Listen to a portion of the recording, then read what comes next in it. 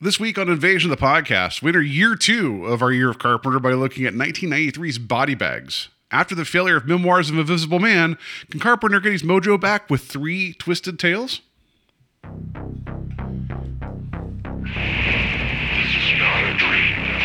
Not a dream. Wait a minute. I'm a reasonable guy, but I've just experienced some very unreasonable things. I met this 6-year-old child with this blank, pale, emotionless face, the blackest eyes, the devil's eyes. It's the Invasion of the Podcast. I have come here to chew bubblegum and kick ass. Okay. Show me.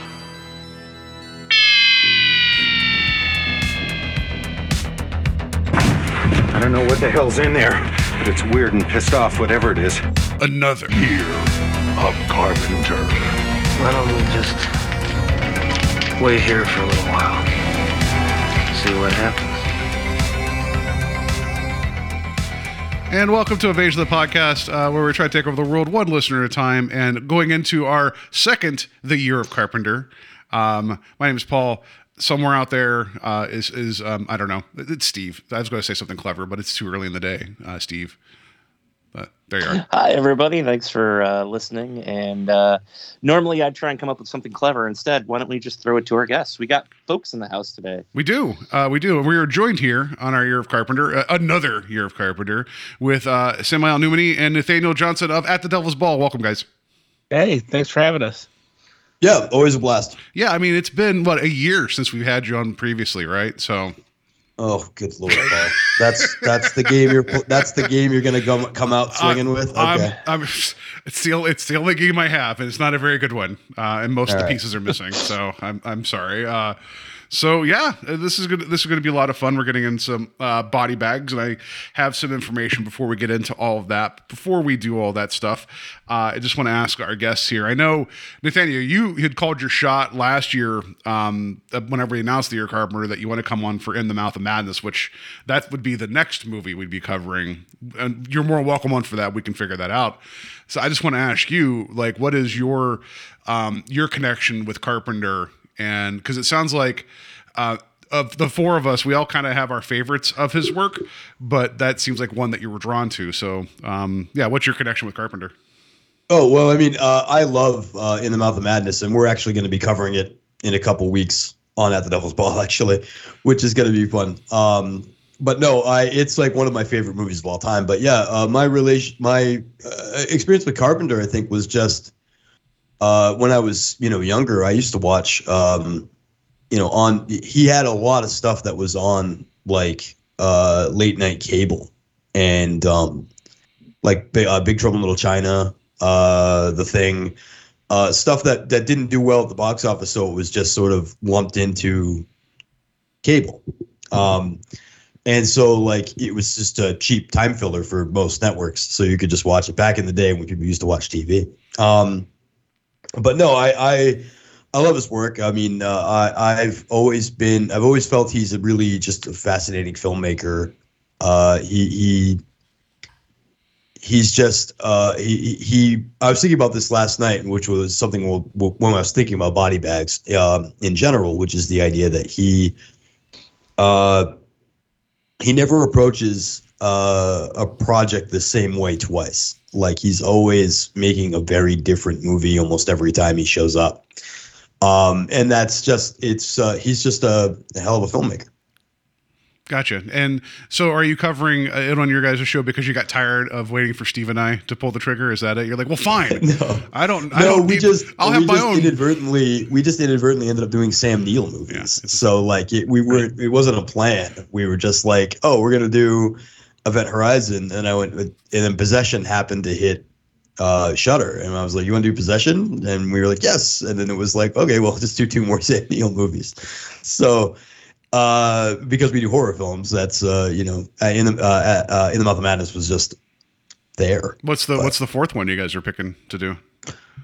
We actually just recorded The Omen 3. Okay. I was actually going to ask, are you guys not doing The Omen? It seems like an odd omission. So Well, I mean, we did it, but I don't know if we did it well. I mean, like, but we did it.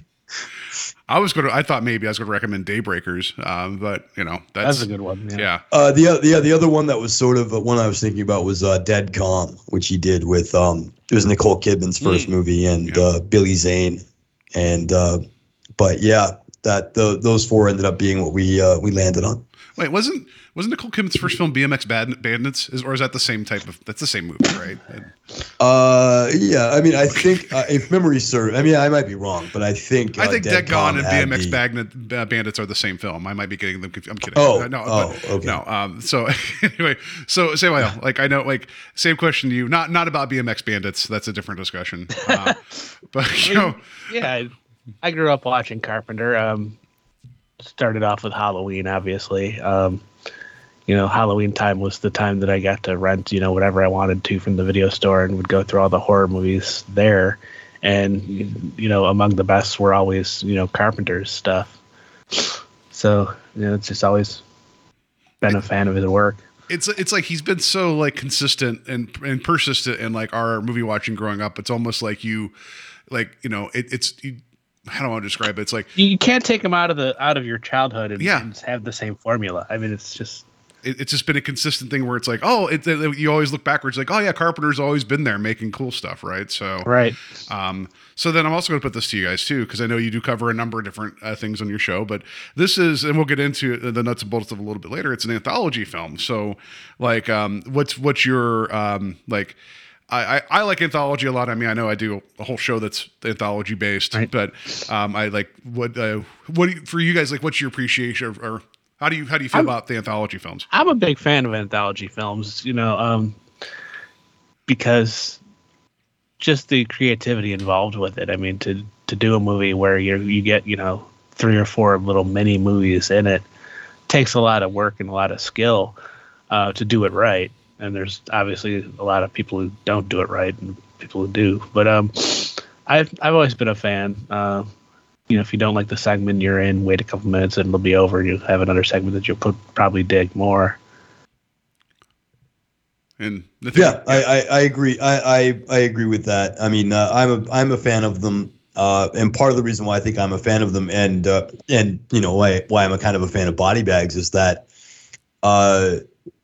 even when you have something that is kind of like a mediocre movie, they're fun.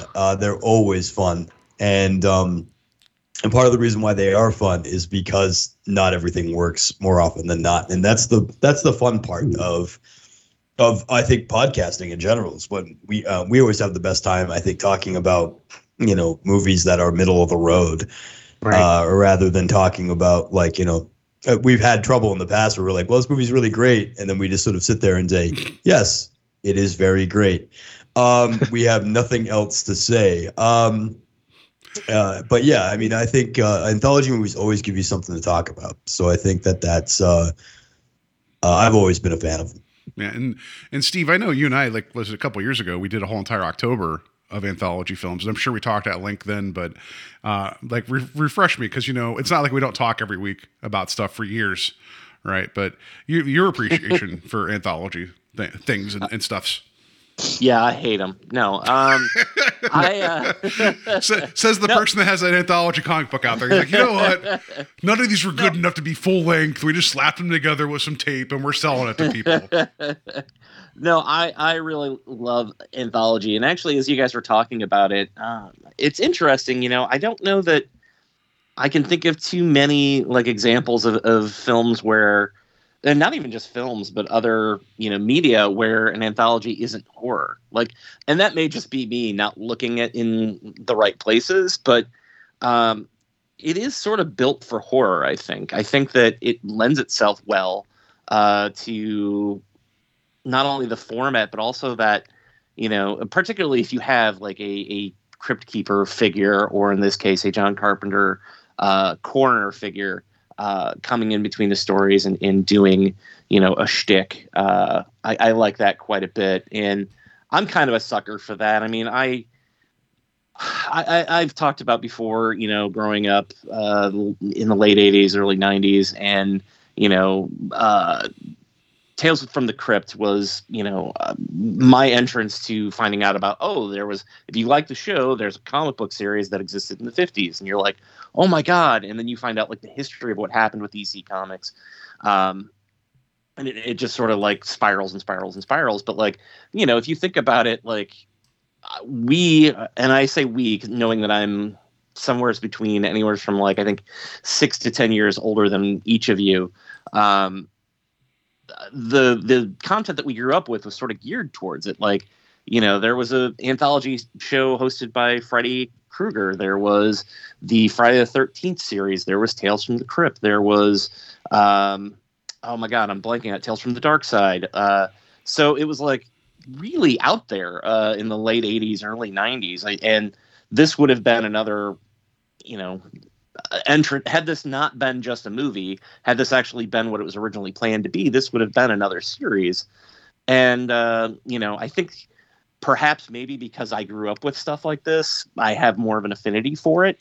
And we've also talked about the fact that I'm a sucker for horror hosts. I love the idea of sitting down and watching a movie with a horror host, feeling like you're watching it with friends when you don't have any.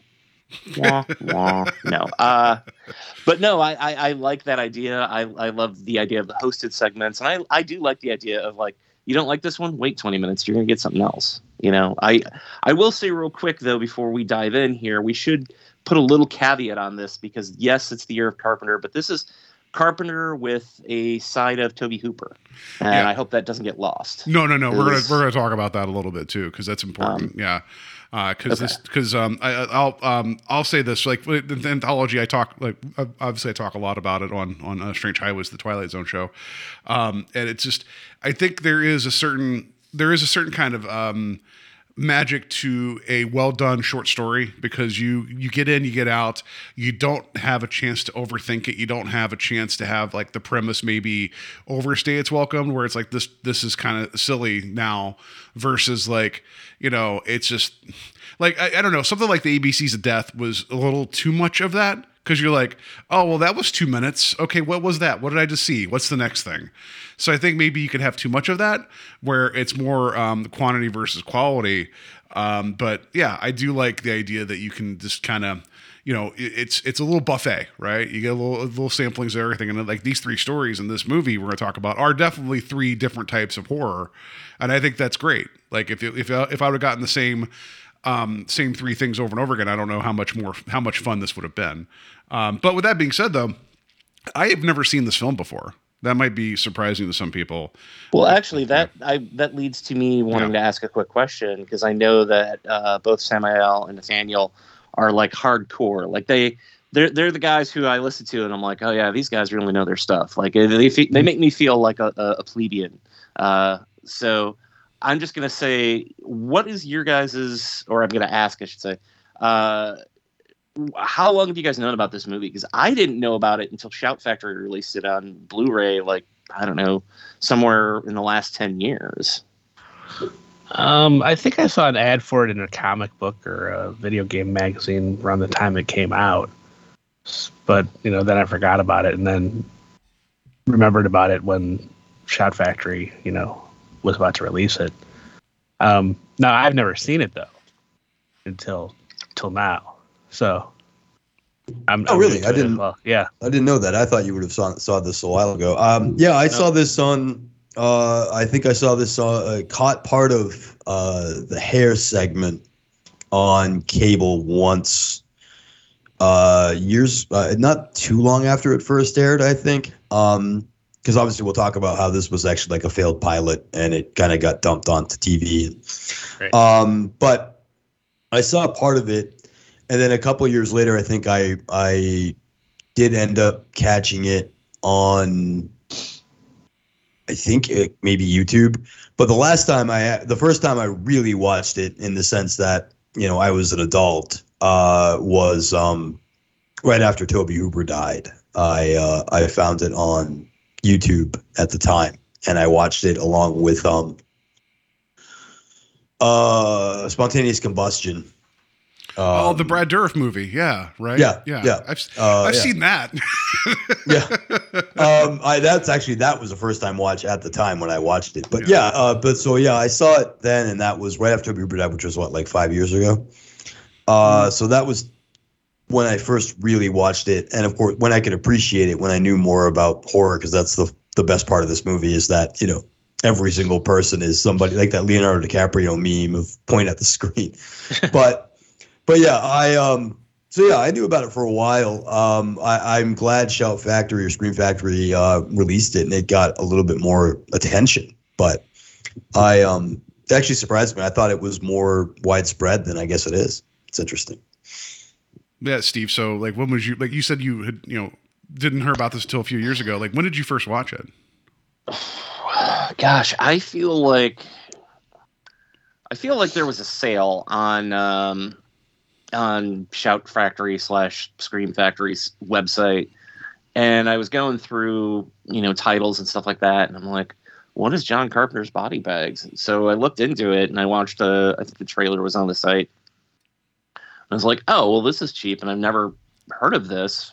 You know, I'm just going to go ahead and blind buy it, and I'm really glad that I did, because I really, really fell in love with it.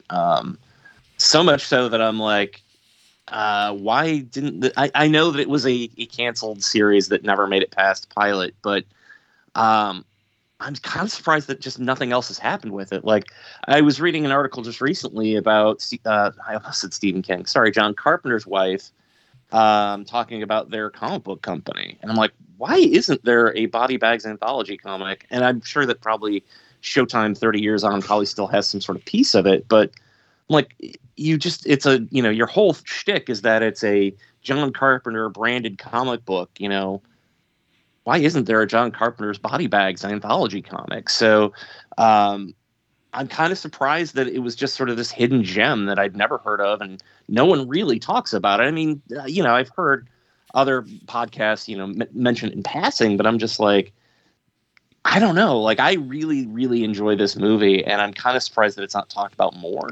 But going back to your question, it was one of those things where it was a complete blind buy, and it just caught me off guard. You know, maybe had somebody told me about it beforehand, I wouldn't have enjoyed it as much as I did upon first viewing.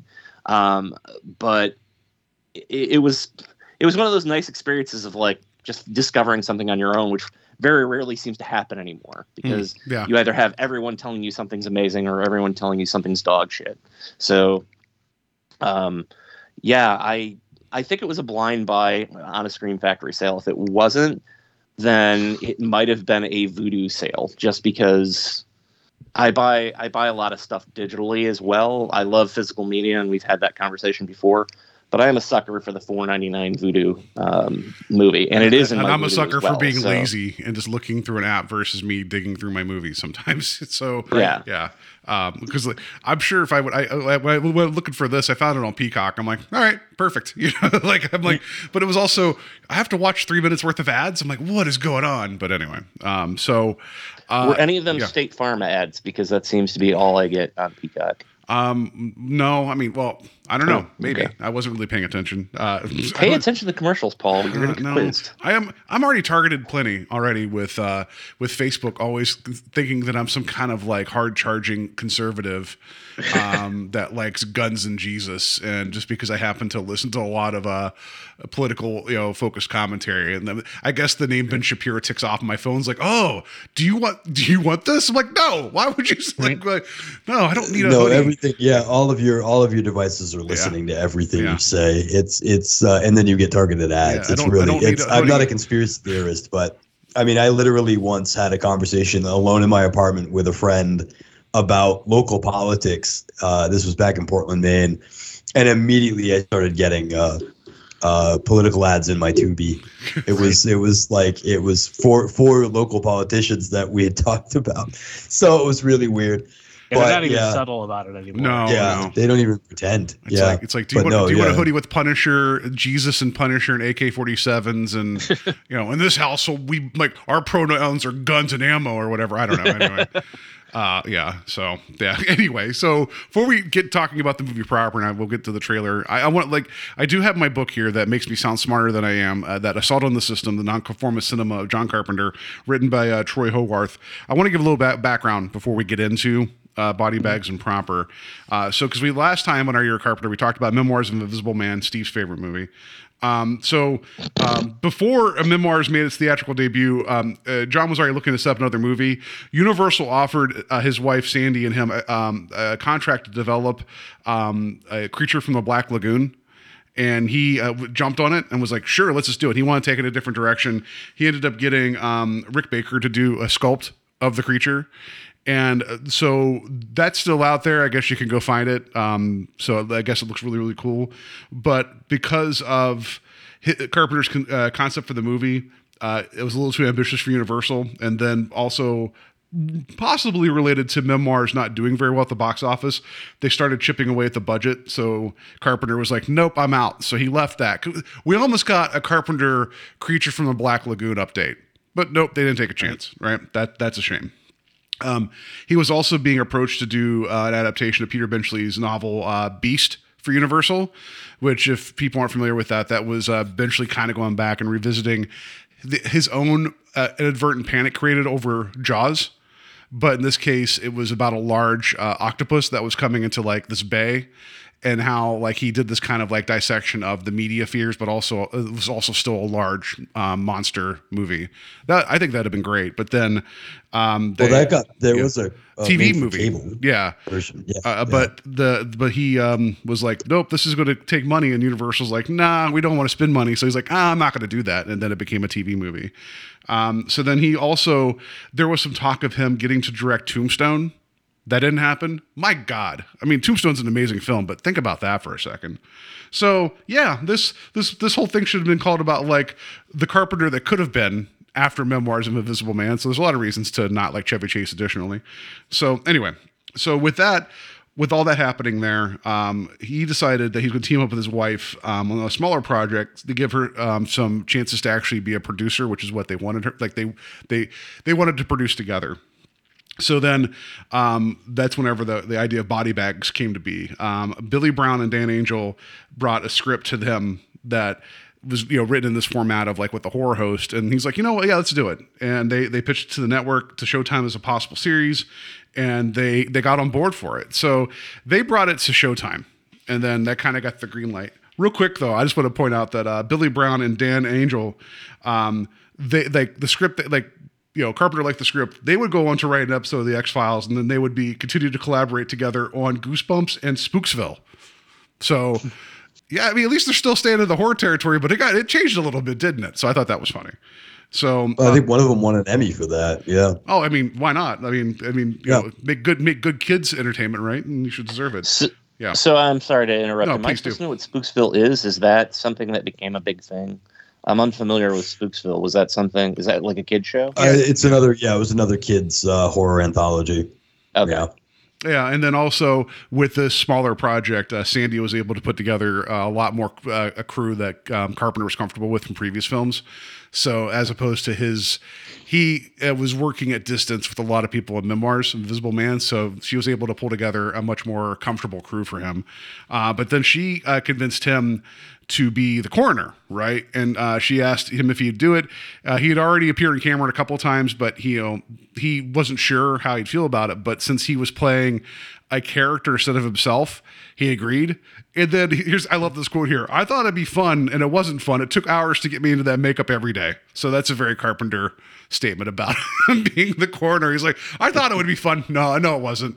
So, and then also we'll talk about the directing stuff, but he had a friend come on to direct his segments where he's talking as the coroner to the camera. We'll talk more about that guy in a little bit. And then we'll talk about Toby Hooper as well. But yeah, that's kind of the background going into this.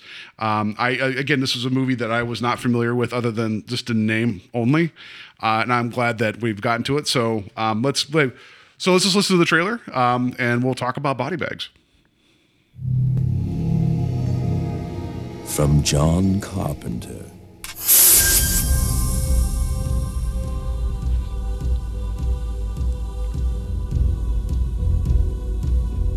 Something's coming. Maybe I'll see you around.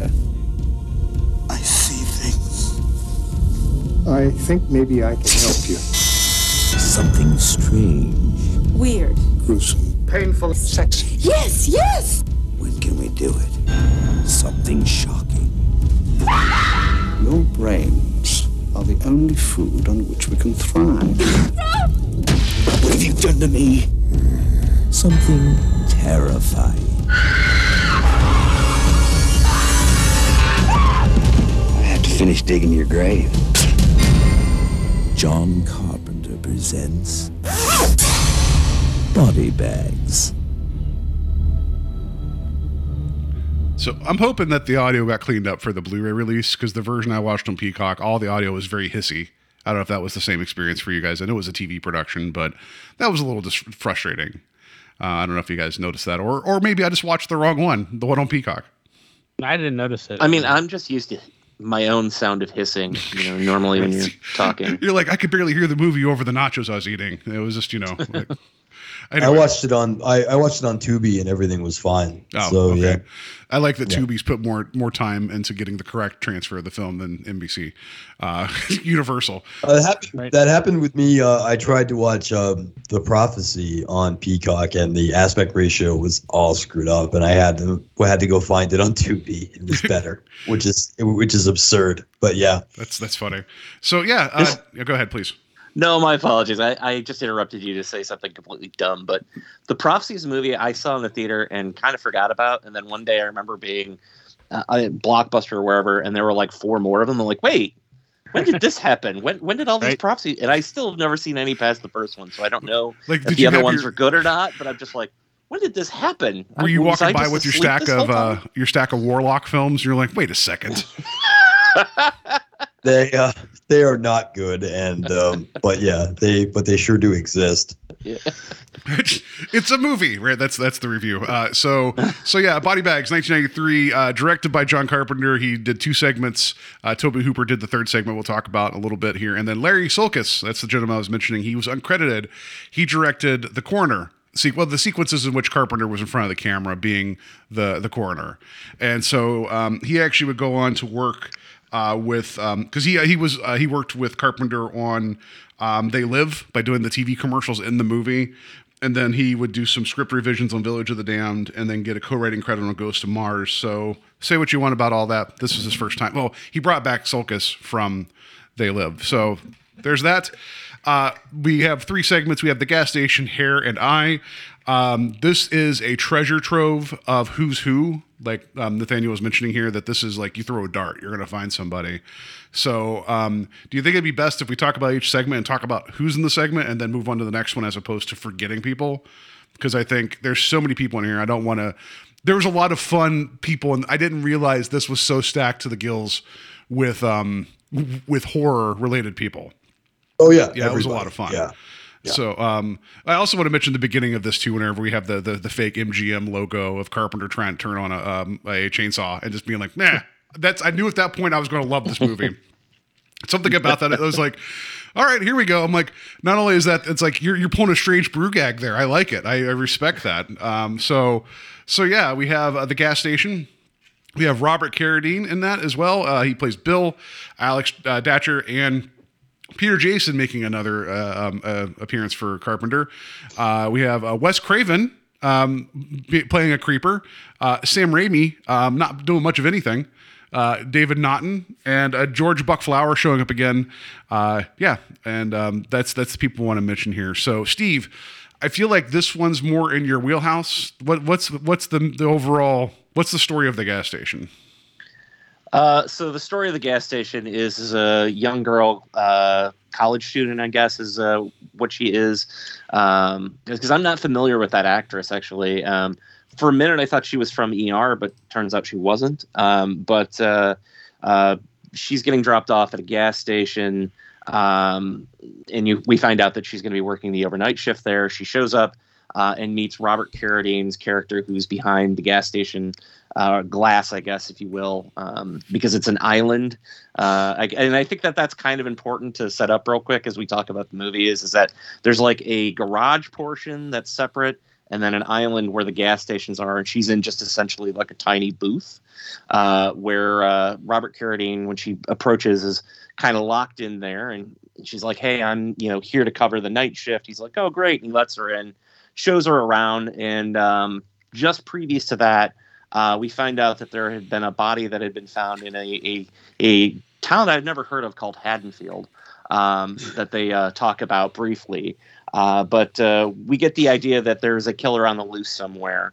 And as she's preparing for a night shift, Robert Carradine's character kind of goes over, hey, here is, where the keys are, and this door will lock. If you don't have the keys, you can't get back in. And he's like, well, I feel bad leaving you here tonight because, there's crazy people out there. And she's like, oh, I'll be fine. Don't worry about it. So he leaves. And then her shift starts. And that's when we start to see a cast of characters coming to the gas station and her interactions with them. Sort of like Clerks before Clerks, actually, a little bit.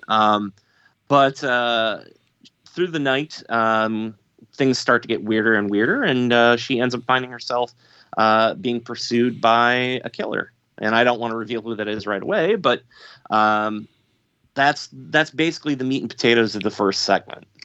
Yeah, it's basically it's a slasher, right? And it's like when Nathaniel mentioned that Carpenter never approaches a movie the same way twice, it's almost like he's like, yeah, I'm gonna take Why I Had Fun with Halloween and just kind of like I'm gonna crystallize that down and condense it and have a little bit of fun, And I think this is something he could do in his sleep. Not that I'm saying it is. But I'm sure it probably did his heart good to be like, oh, let's get a little bit back to street level violence of you're working the overnight at a gas station, you're by yourself. That's his wheelhouse, right? So I think I think this is a good segment to start off with. Yeah, and I'll just say that it is my favorite of the three, even though. Once we get to the third one, we'll have a lot to talk about its star, but it'll reduce my affinity for it. But this one is my favorite, and I think what this is, and I don't want to say like, oh, it's Halloween, but Carpenter gets to have fun, but it kind of is. He gets to be a little more ghoulish, and because it is meat and potatoes, because it's an anthology and it's only 20 minutes. You got to cut to the chase. You're not going to have.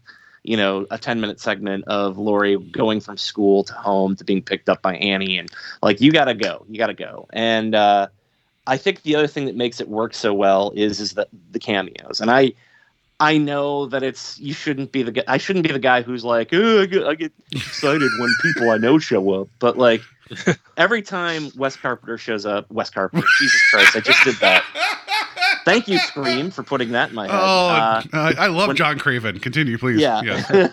when Craven shows up, I can't help but smile. And I love how just kind of creepy he is. Yeah. But he can also just be innocently oh, there's something wrong with that guy. But I don't know. I really love his appearance in this.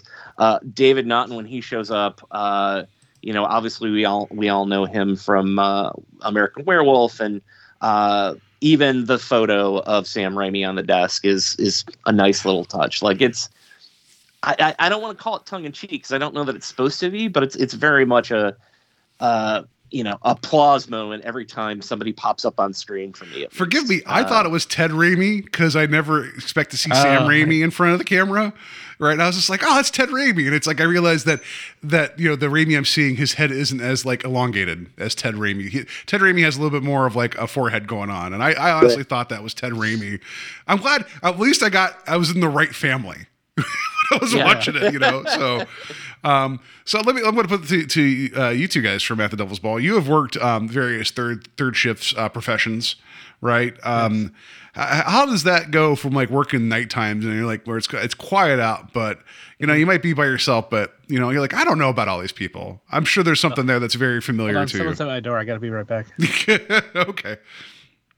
Oh yeah, totally. No, working overnights in hotels for the better part of 20 years. I mean, I've encountered almost every single type of person, other than a serial killer, that that I know of anyway, that this movie has in it. But yeah, it's there's a lot of crazy people out there, and then they do come out at night. So, well, and Steve, if I recall right, you did work at a service station at one point, right? Yeah, I worked at a gas station for about 3 years, and I did third shift, oddly enough, at a hotel for 3 years. So I wasn't specifically at the gas station third shift. I would have to fill in from time to time. At one point, I took on the position of assistant manager. And honestly, like, there are certain points in your life where humble you're like, brag. Jesus Christ. I'm sorry? I said humble brag. Continue. I'm sorry. Go ahead, please. No, there are specific points in your life that they say you can't always point to like where things go wrong. Me accepting the assistant position at that gas station is one of the points where I'm like, yeah, that was really where my life sort of took a downturn, and it took a good while. Like, I dropped out of college because it was like, well, this is my life now. I'm doing this. And I'm sorry to laugh at that. I'm sorry. Yeah, it and I paid for it. Believe me, I'm still paying back for student loans. And, I had to go back to school part time to finally get my degree. And this was almost 20 years ago now. But, I did do my time in a gas station. That's my roundabout way of saying that. Yeah, I did my time in a gas station. And I also got to go into the store as an assistant manager after the place got robbed on the third shift and had to finish the shift. So that was fun. So I'm not strange to these waters, if you will. Right. Gotcha. So did he nail the vibe of just like, why are you here and why you keep talking to me? This is a gas station, sir. Oh, totally. Yeah, absolutely. Yeah. Ma'am, this is I Hardy. worked third Hardee's. shift at a gas station myself, so I lived this. Because especially like, well, what are you reading? It's like, why? It's like, why do you want to try to start this conversation? Right. Yeah. So okay, I figured, like that vibe came through of like all just the weirdos. Like, it was almost like these, like, not a vignette, but it was just, how many weirdos can we have in one gas station at nighttime? But then we get the cameos. Peter Jason's coming in. I like that he had a convertible. Right, with whoever he was with. Well, one, she couldn't understand how to work the pump, which was funny. But then two, later on, whenever his woman was like, "It's cold, I want to get out of here." It's like, your top is down in the car. You're driving a convertible. You're complaining about it being cold. I thought that was funny. But so we get the whole thing where we get a weirdo wanting to use the restroom, and it's our friend. Was it Mr. George Buck Flower? Looking like just he's not wearing the tuxedo from They Live, so I was really upset about that. I was hoping he would have been a little bit more dressed up, but yeah, he plays a really good scuzzy guy. And whenever you find out that he's supposedly sleeping in the men's room, like I thankfully I've never had to work a job where there was a restroom customers could use. Right. Yeah. So I like that by itself seems like that would be a terror. Regardless of the killer being around, would be having to go open a restroom stall and hope for the best. I don't. Yeah, it's not good. It's not, it's not a good feeling. Yeah.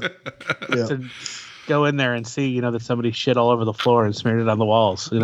Did they draw an image of like murder and decapitation or whatever was going on? Like I like that somehow that was no, implied. Nothing that quaint. Yeah, they usually would draw like it would just be drawing dicks or something. Yeah, right. I mean that's what you'd find in the bathroom more often than not. I mean, I would actually be impressed if I came in and found that. And be like, hey, there's a really, really cool piece of art on this wall now with a monster decapitating people. But no, it's just penises. Like, cool. Yeah. But yeah, no, yeah, it really is. It's if you go, work a job, especially, overnight. At many of the hotels I worked for, we had to often keep the front door of the hotel locked because people would come in off the street and go like hang out in the bathroom and would like he says, curl up around the toilet. I had to aim over his head to pee into the toilet. Like that happens. I mean, But when you go in there, though, there's like stuff in the bathroom. There's 3 stalls in that bathroom. What was Peter Jason doing then? Couldn't he choose the other 2, or did he like a challenge? You know? Yeah. Well, first of all, I mean, this gas station has a lot of room, and it's a little surprising. But you know, I don't think this place has a lot of space, and it's kind of funny to me. But yeah. Well, did you also like, so whenever gets the finding out that there's somebody that is out there killing people, because we find that out pretty quickly that this person is near the gas station, right? Like like it adds up later. But whenever we have Anne, after she locks herself out of the island and then has to run over to the repair shop, like the doors are all locked, but then the one garage door opens. She takes that as like, well, that's supposed to like, oh, thank goodness I can go find keys. She doesn't question like, oh, this place was unlocked. You know, wouldn't that be like, I feel like that's a red flag because we find out later that it was unlocked for a reason, right? That seemed like, because it seemed like a plot hole to begin with, and I'm like, oh yeah, that all makes sense now. But once you get to like who's actually being the person that's responsible for killing the people, and that's when we get the Sam Raimi bit of him. You know, what was it? We find him later, right, in a locker, which best acting in the whole thing was him just falling out of the locker. Can we just talk about Robert Carradine, how he just became like, I think he exudes a little bit of charm, but my God, he suddenly had like this look of malice, and you could tell this guy enjoyed every minute of doing this. Anybody, please, sure. Jump in, yeah. But Steve, say yeah. Yeah. No, I didn't want to step over anybody. No, I'm sorry, I talked too much. So I quite enjoy Robert Carradine here. You might also even call this segment "Revenge of the Nerd," which I think is funny. But he's really good. Yeah, with him swinging the hammer at the time, making that noise too. That'd be amazing. Yep. Or when he got clocked in the nose and you thought like his brain, like he went into his brainstem and killed him or whatever, like at the beginning. Right. If he would have made that laugh after, that would have been perfect. Yeah. No, but he's really good, and I think, and it is unfortunate because that is the thing that probably people will always think of him for first, and that's good and bad, and we'll talk about this later when we get to the third segment as well of playing an iconic character and then trying to step into other roles. I guess he's a little creepy when we first meet him, but it's not sort of like a creepy vibe. More is it just I don't know. There's something about the way that he answers her. And I don't know if it's him trying to be coy or if he's like, oh, I'm playing it straight, but how would this guy play it straight? You know what I mean? Like, there's just something a little off about him, but not to the point where you're like, oh, he's the killer. You're just like, oh, this is a guy who's probably sniffed too many gas fumes. It was suspicious that he knew how to actually work the gas station.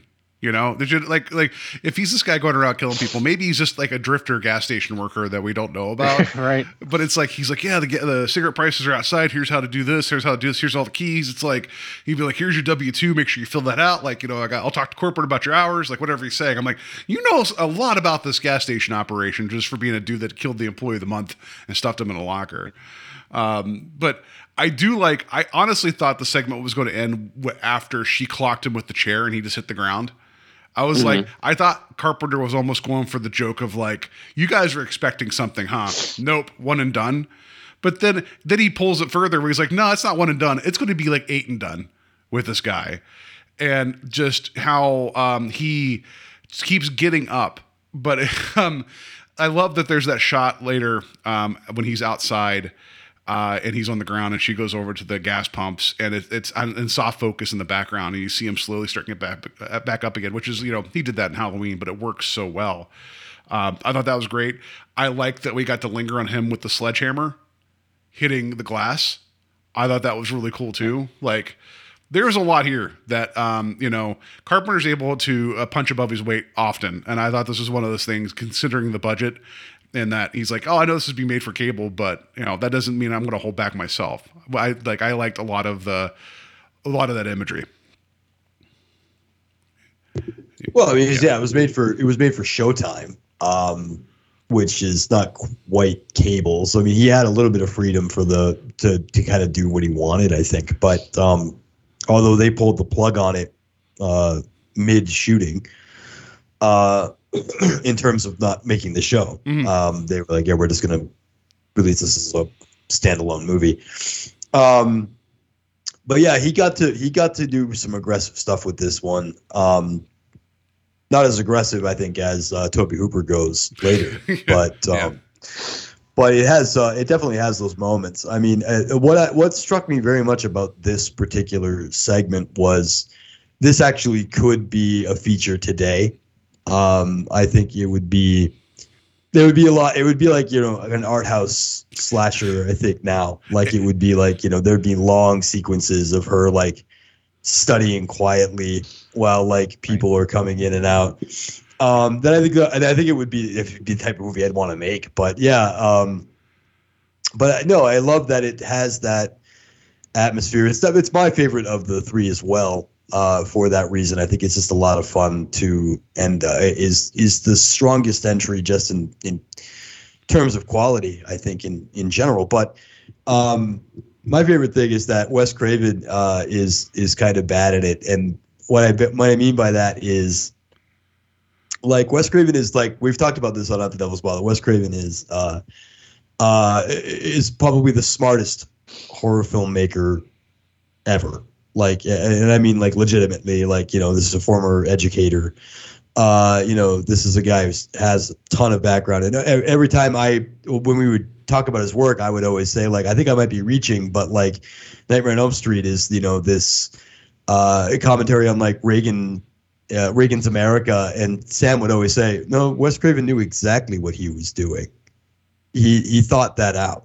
And that's what Sam would always say. He was like, no, you're not overreaching. Wes Craven absolutely intended it because he's so smart. So when he walks up like kind of disheveled and he's like, "Pardon me, madam, but I never went to no college." Like it made me laugh. Like he was like supposed to be like, he's supposed to be this guy who's like, "I never had no book learning," but it comes out as like, why? What is it you are studying, good lady? Like he's not even able to just not to sound stupid. But I love that he's all disheveled and he puts that wide-eyed crazy in it. And you don't see that very often. Wes Craven, I think, is only acted a few times outside of his own work. And so that's an awful lot of fun, I think, to watch him like still not able to just project stupidity. He's just that smart that he's like, I can't seem to handle it. But I like that his big plan was like, I have some bourbon out in the car. No, right? Stare at her creepily, buy his crappy soft pack of smokes, and offer her bourbon from his car. So Sam, I'm gonna put this to you since this is the first time watch for you as well. Were you expecting like the gore to go from like, oh, that's a lot to, oh, that's a fountain that's coming out underneath that truck? No, that was a surprise. I thought it was going to be fairly gore free, not like PG-13, but relatively bloodless. A couple of effects here and there, but yeah, the fountain in the truck is just took me back. I thought that was amazing. Back, yeah, like I'm not. It wouldn't surprise me if like David Naughton just slips and falls and dies after. Like he's like, I came to get my credit card, and floop, Zoom. But yep. No, this segment's a lot of fun, and that's why I asked Steve to lead in, because I figured this sounds like, Steve, I'm going to guess that you're like, like, are you annoyed that you didn't write this? Because this seems like something that would be like kind of like an idea you'd like to explore. Well, yeah, I mean, it's a fun idea, and honestly, you guys said that it would be. If it were being made today, this would be like an A24 type style film. And there's part of me, when I said it's Clerks with a serial killer, I kind of mean that. Like, I think it would be fun to be like, and I'm not saying use Randall and Dante, but like set it up as a comedy, but then suddenly it turns into, a slasher film. Like, I think that could be a lot of fun. So, I don't know if it's, just because it's Carpenter and it's, my love of Halloween, that this is why it's my favorite. But I do think that this has the most interesting performances in it, and the one that I have the most fun with. So I was going to say too, real quick, on the Craven thing. I even love it when he pops up in Jay and Silent Bob Strike Back, and it's literally, he's got the dumbest line ever, and you can tell that he's just having fun, where he's like, what? People love monkeys. Like, I don't know. Anytime he pops up in a movie, it always puts a smile on my face, and I do think that one, I think that he's, it's weird to say like, oh, Wes Craven's underrated, but like there's times where I'm like, we don't hear enough about him, and I could be wrong. Maybe it's just that I remember specifically overhearing a conversation at Cinema Wasteland one time where two people were talking about Wes Craven and talking about how overrated he was, and I was like, I don't know these people, but I really just want to jump into this discussion and tell them why they're wrong. Right. But you wouldn't found your sledgehammer and came back, right? Yeah, I'm gonna drag this out because I'm just gonna start talking about Wes Craven. So we'll move on to the next segment. But yeah, I really do love this overall, not only for its plot, but for the cameos. And I'll also say I did have to call the cops at the gas station one time to have somebody removed from the bathroom. So, yeah. So, long story short, got drunk. We were off the highway. Left their car on the highway, got drunk, or were drunk, left their car on the highway, came in, asked to use our bathroom, and passed out in there. So, fun times. Oh well, yeah, that sounds like a fun time. Not really. I did enjoy the segment. I want to say that it was nice. Like even though this was like done for cable. Like it was nice to see almost, it's not the same level of cinematography as like Christine, but whenever, you think back to that gas station sequence there too. And then even, you guys can tell me I'm wrong. I think that when Carpenter did the scoring for this, whenever you had, was it Bill swinging the sledgehammer against the glass, I heard some more of the more darker Christine type of like synth, like the beats going on with that. And I thought that was great. I also like that they lingered on him, like breaking that glass. So yeah, I like the segment a lot. So somehow of course I know you're a fan, but like, was this your favorite of the three or no? Yeah, I think this was my favorite of the three, of the three stories. It just, comes out strong and, comes out swinging, and I appreciate that about it. Like you said, the sequence where he's breaking into the booth is probably the strongest of the segments. Yeah.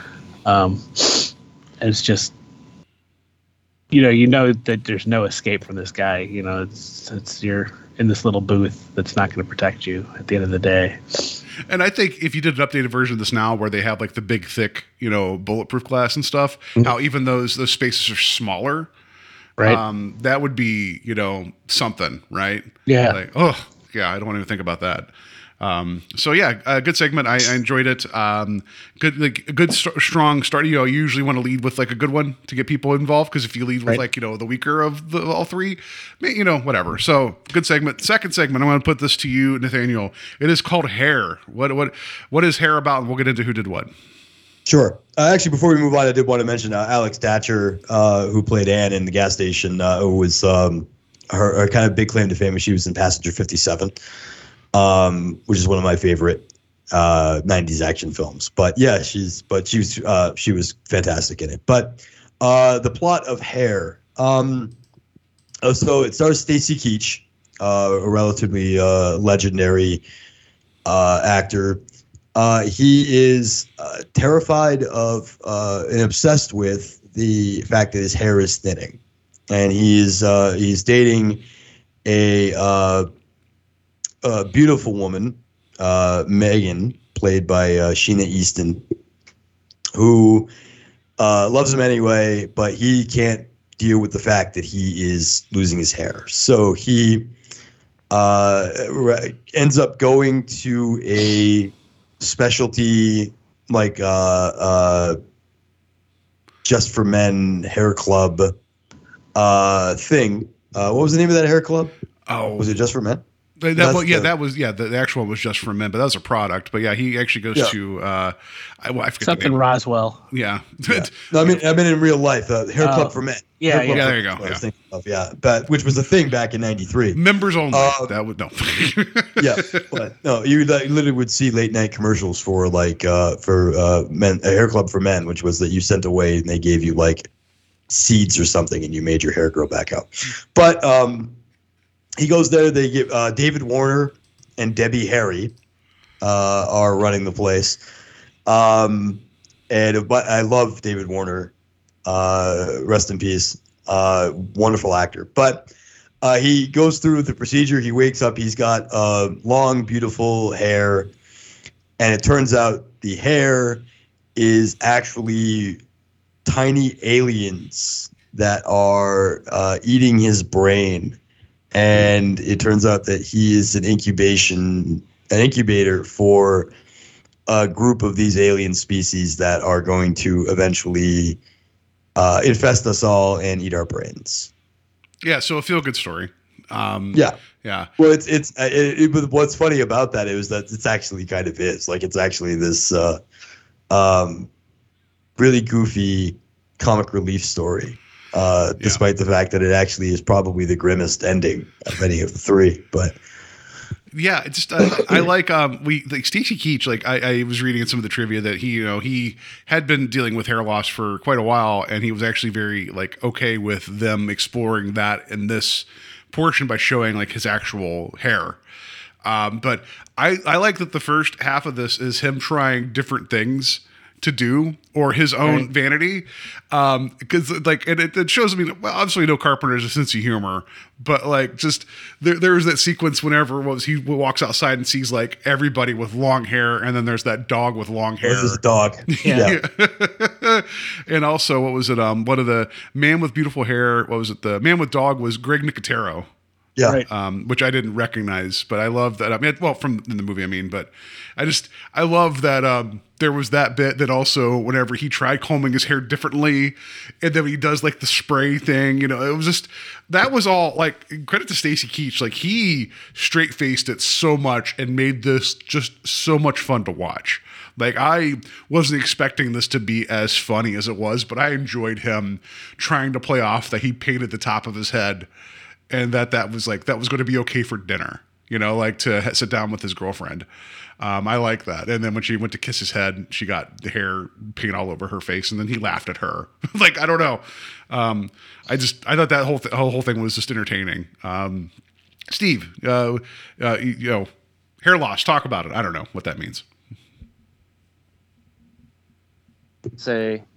I will just say that I feel very lucky to still have my hair. I am careening towards 50, and my hairline has moved a little bit, but I'm just thankful it's still there, for God's sakes. But on the subject of, I almost called him Mike Hammer because that's really how I think of Stacy Keach. I talked about this a little bit when I was on Talk Without Rhythm for Touch of Evil, and that was also sandwiched with another movie called Kiss Me Deadly, which is a Mike Hammer film. Growing up, my mom was like a big Mike Hammer fan, so like I can't see Stacy Keach and not picture Mike Hammer. But it's funny because I know that he's done other roles. Like for instance, you think I would think, and I talk about how much I love Batman, Mask of the Phantasm all the time in the show. He's the voice of Phantasm, and he plays the father in that as well.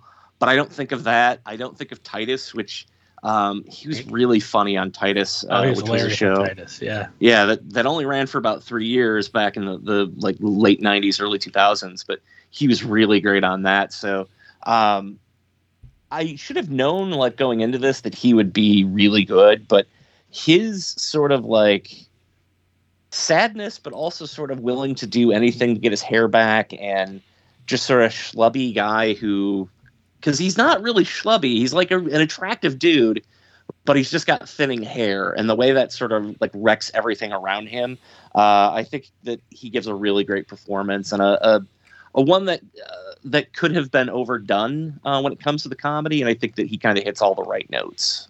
Yeah, like the sequence whenever he first unfurls the bandage and the hair's falling out. And it's falling from the bandage, not out. Just how he goes from like, did it work, to like now he is like unstoppable. Like, I don't know. That whole sequence was really funny. Him like, like acting into the mirror with his long hair. And then also I love that his default setting for hair he wants was like the Fabio, as opposed to like, I remember once, this was years and years ago, my dad, he always kept his hair, but it was thinning.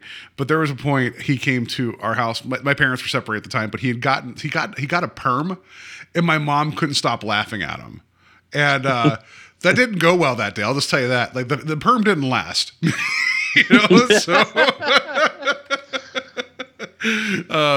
So watching this, just seeing like, especially now that like in hindsight with how they're like, we talk about like fragile masculinity, like this is done just in hair relation, but also in terms of like, it's him like his character, like faded youth. Right. But now it's like, we're in this day and age where there is people that will, I don't know, they want to take red light treatment to their nether regions, like, and other things and like low testosterone and blah blah blah. Are you mocking me for tanning my balls? I'm not. No, I mean, if that, do you? That's fine. Okay. Like, I mean, if that replenishes your testosterone, because we as a nation are becoming softer, weaker men, right? I mean, that's what Facebook is telling me now, because I said the words Tucker Carlson out loud once by accident. Right. But yeah, it's like the whole thing, like, and now how, like, even now there's like, boot camps for men to feel like men and become manly and whatever. It's like this, not that this hasn't ever been a thing even back then, but it's like, I think this segment it's more, you can relate to it more now with the way people freak out about their appearance and like their lost youth. And I like that we stuck with him and his struggles to begin with before immediately going to the hair clinic. I like that this, for being a short segment, it took its time to get there, and I enjoyed that.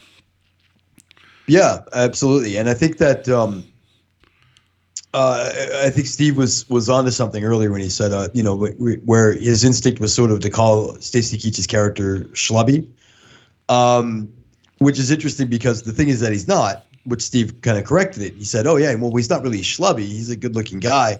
But this segment does a wonderful thing that's very difficult to do, which is outline the character. Stacy Keach is actually able to show us as an audience, lack of confidence isn't sexy, and so his whole he looks fine, but because he's so ashamed of it, because he's so bothered by it, he becomes schlubby as a result, and it's a very, very, very complex idea that Keach is just nailing really well. It's a marvelous performance. But I mean, she even the girlfriend kind of points it out, where she's like, well, look, I'm with you. I don't care about your hair. The fact that you are obsessed over this is what's making you less attractive, and it's really interesting, I think. But yeah, I think in a modern era, it would be like, he would want, penis enlargement pills or something, Or even like those people now that are actually getting like the leg lengthening surgeries. I don't know if you've seen that, where they will actually get their legs broken and they'll put themselves in like a millimeter a day to get like 5-6 inches for their legs to grow like longer. Oh, yeah. Yeah. Yeah. Okay. Well, they were doing that a long time ago, but there was a thing, actually, in Legend of Hell House, they talk about that. Oh, that's true. That's right. Yeah, yeah. He had broken his own legs off, and broken his legs so that he could get implants, so that he would be 7 feet tall or whatever. Yeah, yeah.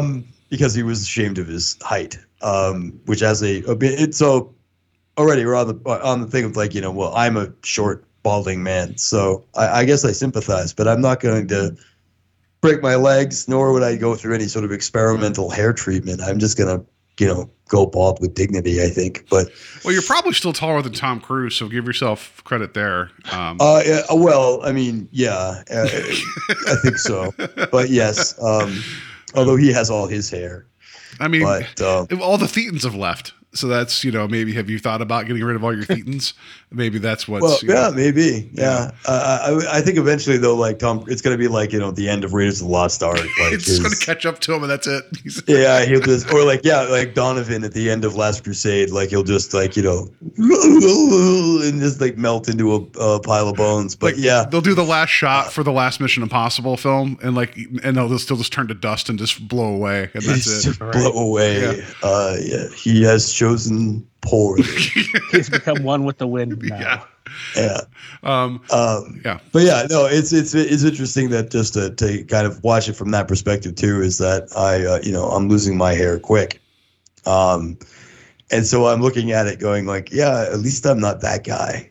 Like that, I don't feel that badly about my hair loss. It bothers me like at work sometimes. I can see security cam footage and just like the gigantic bald spot on the top of my head. And I'm like, see, everybody can see this, but because I'm short, so everybody can see it. But have you thought about paint? Have you thought about like Stacy Keach? Have you thought about just putting some paint on there? Just like, like get a little, get some. I mean, that's the thing is I'm not going to be that sad. I mean, I'm not going to be like, I'm going to try to cover this up or wear a hat all the time or anything like that. It's just ridiculous. But, you're going to become a beret guy like he did, right? Like he came into the hair place, so he's wearing like a military beret, right? I thought that was really funny. Like he came in looking like Dabney Coleman from Cloak and Dagger, walking in there. Like I thought that was funny. It would have been funny if we kept seeing him wearing a different type of hat every scene, but that would have been great too. But I like it even when he's feeling sick and he wakes up like the next day with the hair even longer. He's like, oh, I don't feel so good. I am going to go to the hairdresser and have all the women fawn over me. And then it's just, I just love like how he just looks like what are those Los Opsos or whatever. He just looks like this big like hairy dog, and he's still he's still feeling sick. Like the hairdresser's losing his mind. I thought that was a lot of fun. I like that his original like toupee looked better than his actual long hair. Yeah.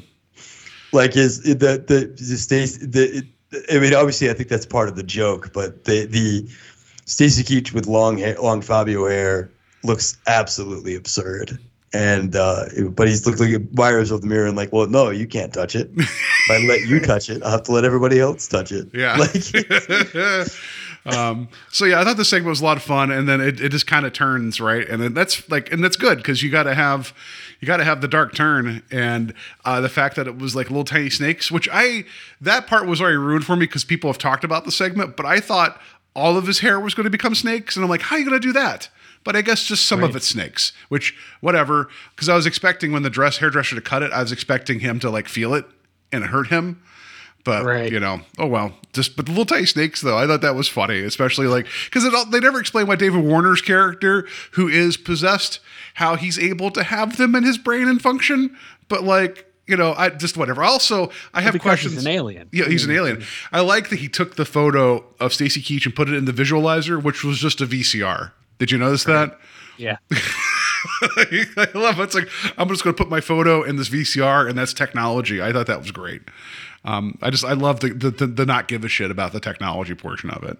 Right. But yeah, I thought the segment was a lot of fun. I wish the ending, maybe I wish it would have went further with the body horror because it was pretty bad at the end, but I kind of wanted to see what his final form would be. I think that's the only thing about it I think is missing.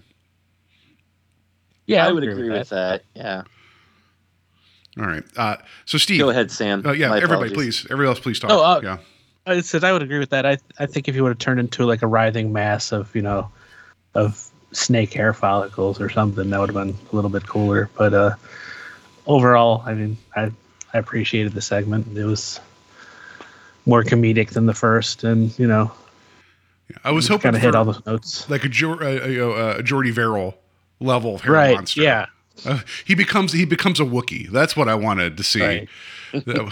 But then I would also like if he was still been so vain that he would have thought that everything about that's an improvement. Right. And then he can go live with all the other people on the moon that are what is it? Not mutants. What do they call them? The other Marvel people. The ones. The Inhumans? Yeah, he's an Inhuman. He can go, live with the rest of them. Thank you.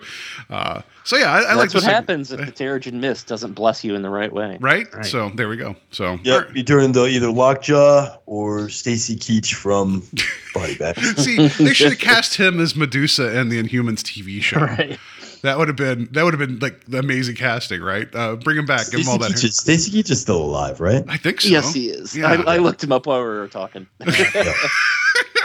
Unfortunately, the legendary David Warner passed away last year, but he's a little wasted here, I think. But I'm always glad to see David Warner in anything whenever he pops up. Such a phenomenal character actor, probably one of my all-time favorite character actors. And he's just I love that he's the president of this hair club for men thing, but his hair is all messy. It's but it's supposed to be, I think it's supposed to be messy in a stylish way, but by modern standards, it looks like he kind of rolled out of bed. Which is actually probably my favorite thing about this whole movie is that it's 1993, and you get to look back at what was contemporary in 1993, and it's kind of silly. We'll talk about that more in the next segment. Just two things. One I mentioned, Stacy Keach was in the show for a few episodes for Blue Bloods, so he was in the show with Tom Selleck. So that tracks. I hope they had a mustache off. That'd be amazing. And then also watching this with Powers Booth. Yeah. Oh, I wish he was around still. That'd have been great. But also I want to mention that David Warner's character, with him being kind of this, like, I can change your life. It reminded me because recently we watched the Guillermo del Toro's Cabin of Curiosities for an episode of Strange Highways. And there's an episode called The Outside that has a character that's dealing with like a skin cream. She wants to fit in, and she sees an infomercial with Dan Stevens that's telling her that, she needs to, do better. And it's like watching David Warner here. I'm like, oh man, if you did an update of this, Dan Stevens would be the perfect guy to put in there. And he could give him like the big, that big hair. And it would be so good. Maybe The Outside's kind of like an updated version of this. I don't know. But it's just watching David Warner. He was always him, and he always classed it up. Like he's kind of like Christopher Lee. Like, I don't care what I'm in. I'm going to bring it. And I really liked him in this too. So yeah, the segment was a lot of fun. All right. So last segment here is called I, and this was directed by Toby Hooper, which we'll talk about more about that in a second. So Samuel, I'm going to put this on you. What is the segment I about? Well, Mark Hamill is a baseball player who gets in a car accident while trying to avoid hitting a deer on a very rainy night. While reaching for a cassette. He has to get his cassette tapes. What, did you guys recognize the cassette cover? It looked familiar to me. I didn't catch the cassette cover. Yeah. I wish I had. But yeah, did anybody? The color looks familiar, and I couldn't place it. But yeah, I wish I could have figured that out. Right, but he gets a piece of glass in his eye and has to, get an eye transplant, an experimental eye transplant from Dr. John Agar, and turns out that the eye he got came from a serial killer. So shenanigans they do ensue. I like you call him Dr. John Agar, and then also we have Dr. Roger Corman there as well. But yeah, we have Mark Hamill. Never heard of him. Steve's biting his lip right now. Twiggy being the wife. And bitty. But not Twicky. Not Twicky. Yeah. We have Charles Napier. We saw him for a second being the baseball manager. Right. And that was about the only other person that stood out to me in the segment. Yeah. But Steve, I know you've been wanting to talk about this one for a second because I know of the director and also because you're a big John Agar fan. Yes, yeah. I've got a ton of Bespin John Agar figures. And real quick though, just to go back to hair, I did get to say my plan if I do lose my hair is I'm gonna follow in the footsteps of both Hulk Hogan and Bret Michaels. I'm just gonna grow out my back really long and then buy a bandana. I'm pretty sure that will convince everyone that I'm still virile and no one will be any the wiser. Yeah. You got to do the former president's hairstyle or Bill Murray from Kingpin. You got to do that where you just like grow out the side and just whip it over. Come on. Yeah, Well, treat it yeah. like it's big cotton candy. You know, just kind of swirl it around. Just get a clown wig. I do want to say that, like, in my family, piebaldness runs on my mom's side, and like, so my grandfather was piebald, and then like my uncles were like piebald, and then like I have two brothers, and they're both like that, and somehow like all the other genetics, you know, I'm sure I have all the other bad stuff, but I'm like, thank Christ I didn't get that one. Because it's not a matter of being bald or not. That's fine. But it's like, I know I'm also overweight and I don't like facial hair. So if I was bald without facial hair, I would just look like just a complete, I don't know, man, not great, you know? No, that's why I've been, that's actually why I've been wearing a beard for the last like year and a half I think it helps make the hair a little bit more presentable. But eventually, I'm probably just gonna shave it off. It's like those shave little, my head. those little and just, magnadoodles. like, well, at least I'll have the D&D dwarf thing going. At least, you know. Yeah. The beard. Just go for the Stone Cold, man. Just do the Stone Cold facial hair and everything else. Goatee. Yeah. No, but I just don't like facial hair, and I didn't, because I feel like if that was the case, then I'd have to get facial hair and start wearing like a Dom DeLuise hat, and I don't want to do that. Like I just can't. Like, because come on, let's be honest. Like. I'm sorry, Paul. I'm trying to picture that now. I definitely am getting you a Dom DeLuise hat for Christmas. Also, Mary will kill you because I put on one once in like a Sears as a joke, and she's like, "You look like my grandfather." She made me immediately take it off. And it's just like, I just feel like that becomes like a thing where, and then like the guys that like, they're like overweight and they have facial hair, like they have to really like, oh, I'm into beard grooming. It's like, yeah, because it's all you got. You know, a beard isn't a personality. Anyway, I'm sorry. I'm now imagining Paul, king size Homer now. It is. Paul, where are you? I'm washing my fat guy hat, honey. I'm just gonna give up and wear a muumuu and that fat guy hat. That's exactly no. But hey, Patty, I got a movie for you. Yeah, a fridge too far. I don't want to look like a freak. Just give me the muumuu. Just go with the muumuu. I'll get the Drinky Bird to press the buttons on my keyboard too. No, I'm sorry. We're talking about not hair, but it's just my God, like I keep hoping, you know, like that everything, like I'm in my mid 40s and I'm like, I told myself if I can just get to 40 with my hair, I'll be okay. And I'm like, I got to 40. I'm like, I know I was lying to myself. I need to keep this going, you know, like. Sorry. Anyway, Steve, you're talking. The star of this segment here is Mark Hamill. I love Mark Hamill. I've talked about him a lot on the show, so I obviously don't have to talk about him much. But I will say that this was a nice little, because this was a complete surprise. I didn't know he was in it, and I'm sure that he was featured in the trailer because. Obviously, you played it earlier, but I haven't seen it since I initially, went back and bought the film 10 years ago or whenever it was that I did buy it. But it was nice to see him. It's always a surprise when he pops up in things, but also to see him play something where I feel like he's stretching. You know, I love his Joker. But his Joker is really like him getting to let loose, you know. This is him somewhere between Luke Skywalker and the Joker, I guess, in the sense that he's doing an accent. I don't know what accent he's doing here, but he's doing an accent. I don't know if it's Southern or Southern. Yeah, it's something. Southern. But I wasn't able to like lock it down. I'm like, there's an accent happening, but I don't know.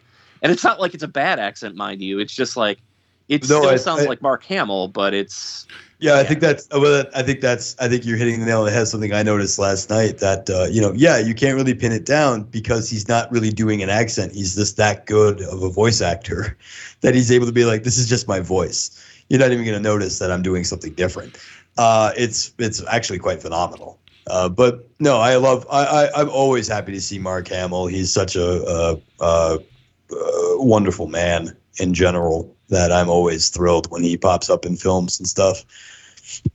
Yeah, and at a time where, he wasn't doing a lot of on camera work. You know, he was at this time he is doing the Joker pretty much, and I didn't pull up the IMDb to see what else he was doing, but I think like the Wing Commander game, and I don't know if that's previous to this or after this, because I know that there's a movie that comes out later, but like my memories of Wing Commander is that it had filmed sections that happened in between like the gameplay, or as I guess what they call now cutscenes. Paul, you can correct me if I'm wrong, but like, wasn't that the thing? Was that like he was a part of that? And then the only other thing I could think of is like the Guyver, which I've never seen, but I know he's in that.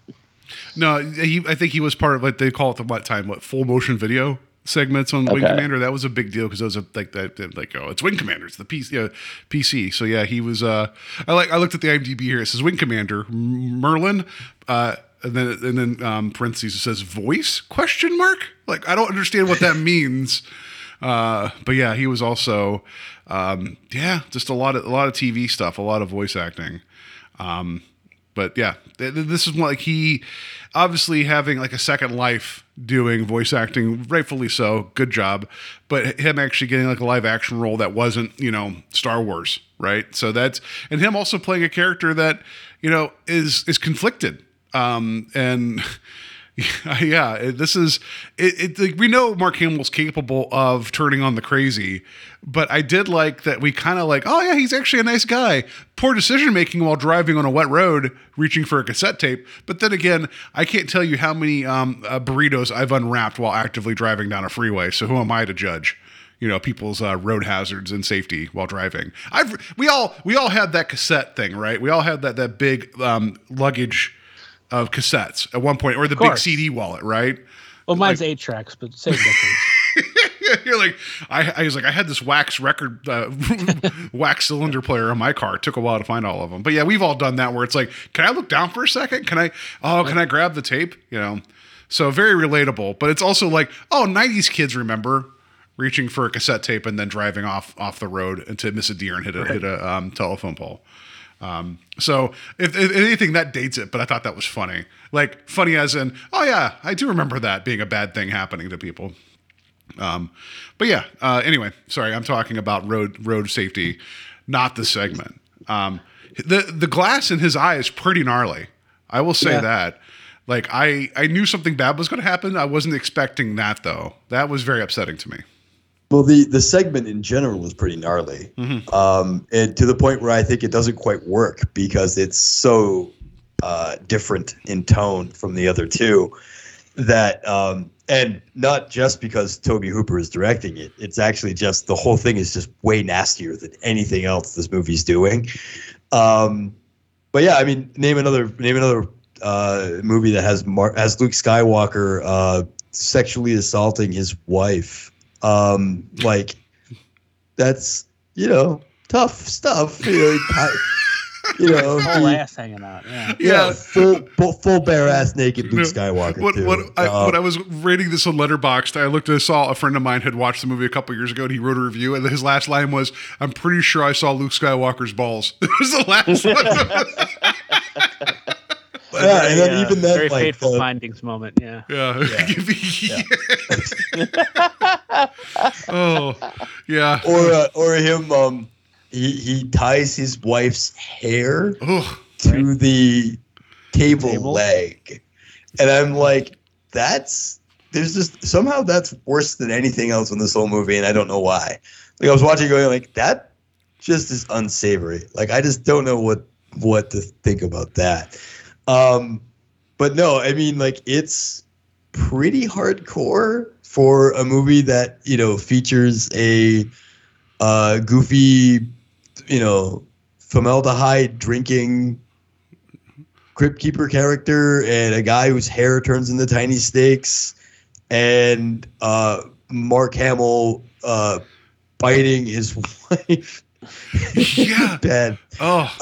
It's like, okay, one of these things doesn't quite fit. But Hooper has that sensibility. I mean, Hooper was a dark man. Supposedly in no way an actual behavior. Apparently he was like the nicest guy ever in like the whole world. I've heard that he was kind of like just a hippie that just never stopped being a hippie, in the sense that like that was just who he was. He was like a nice dude who was just sort of like, why don't we all love each other kind of guy. And I could be wrong on that, but that's what I've heard. It sounds like Vince Gilligan, which, like, if you ever hear him, it's like, that's the nicest guy. It's like, well, what has he written? Oh, Breaking Bad and Better Call Saul and a lot of X-Files and like, right. Oh, somebody got their head smashed from an ATM. Like these are, oh, that guy? That's the guy that... Yeah, like, Mick Garris, who somehow isn't in this movie. That's a good point. Good call. Yeah, somehow is some. I mean, I feel like this is the type of movie that like John Carpenter and Toby Hooper would like go to the fridge to get a beer and like open it up, and Mick Garris is just in there, like, "Hi guys, what are you doing?" They were like, "We're greenlighting this movie for Showtime, like somewhere out in the world, like on the other side of the country." Mick Garris just like, something's happening. So I can't believe he's not in it. That's the credit. But Mick Garris, he referred to Toby Hooper as he said he's this self-effacing sweet man who is capable of thinking in ways most people dare not think. That just the things that Toby Hooper will think of are so awful, but he's actually apparently the nicest guy. But. So he was purposely chose by Carpenter to do this segment. So here's why. So Carpenter felt like he was worried that trying to direct all three segments, in addition to playing the coroner, and then composing the score, and then also gearing up, for his like the next thing he's working on. He's like, it might be a bit much. So he said, like, you know what? I gave it to Toby. It was the hardest one to do. So that's what he said. And then Hooper actually said, yeah, I got the tough one. He's like, and it was the longest one, 44 pages. It goes, but for me, it was fun to make because it had an edge to it that I really understood. Was that the tying the hair to the table? Like, I don't know. Yeah. Was it the repeatedly seeing like dead naked women coming up out of the backyard? Like, what was all that? Or the garbage disposal? Ugh. Like, the part that bothered me the most was whenever Hamill's character kept seeing things and he saw the hand come out of the disposal, he reached in, and that bothered me more because it's like, I know you turned that off, but you're reaching into a garbage disposal. I don't care what you find in there. You're sticking your hand in a garbage disposal. That bothered me more than anything else in this movie. Like the idea of like, oh, that's going to turn on. It's going to turn on. But no, he just found scrambled eggs. Which, by the way, if your wife's going to make you breakfast, you eat that breakfast. It looked pretty good. That seems like a dick move. Well, it was the eye. Yeah, he was being a dick anyway. So yeah. It always starts with that. It's like, I'm turning evil. Well, I'm not eating your fucking breakfast. Oh shit! I'm sorry, Paul. I'm not eating your breakfast. It's going down the garbage. This is now PG-13. What if it was just because he was a vegan? Like, what? Did it ever occur to him if he just put an eye patch over the eye unless he was playing baseball? Like that, right. Maybe that'd be better. Like get the eye healed up and then you go out for some batting practice. Well, I know that his wife is like, she doesn't want to sleep with him because the eye freaks him out. I'm like, well, make love before you take the contact out. Right. I mean, like, why are you like, just take the contact out right before bed? Not like, now I'm going to get frisky, like, with my weird ass eye, Yeah. I bet you he doesn't mean Popeye though. So like if he just closes his eye, I'm sure that. I'm sure that will definitely get her in the mood. His prim, vaguely British Christian housewife. Yeah, she's gonna be like, yeah. Oh, Popeye. Speaking of accents, I thought she was playing Southern to begin with, but it kept slipping in and out. Did you guys notice that too? I didn't care, but I was like, but then it's like, oh, you're Southern. The Southern British Isles, like I don't understand what's going on. It kept drifting.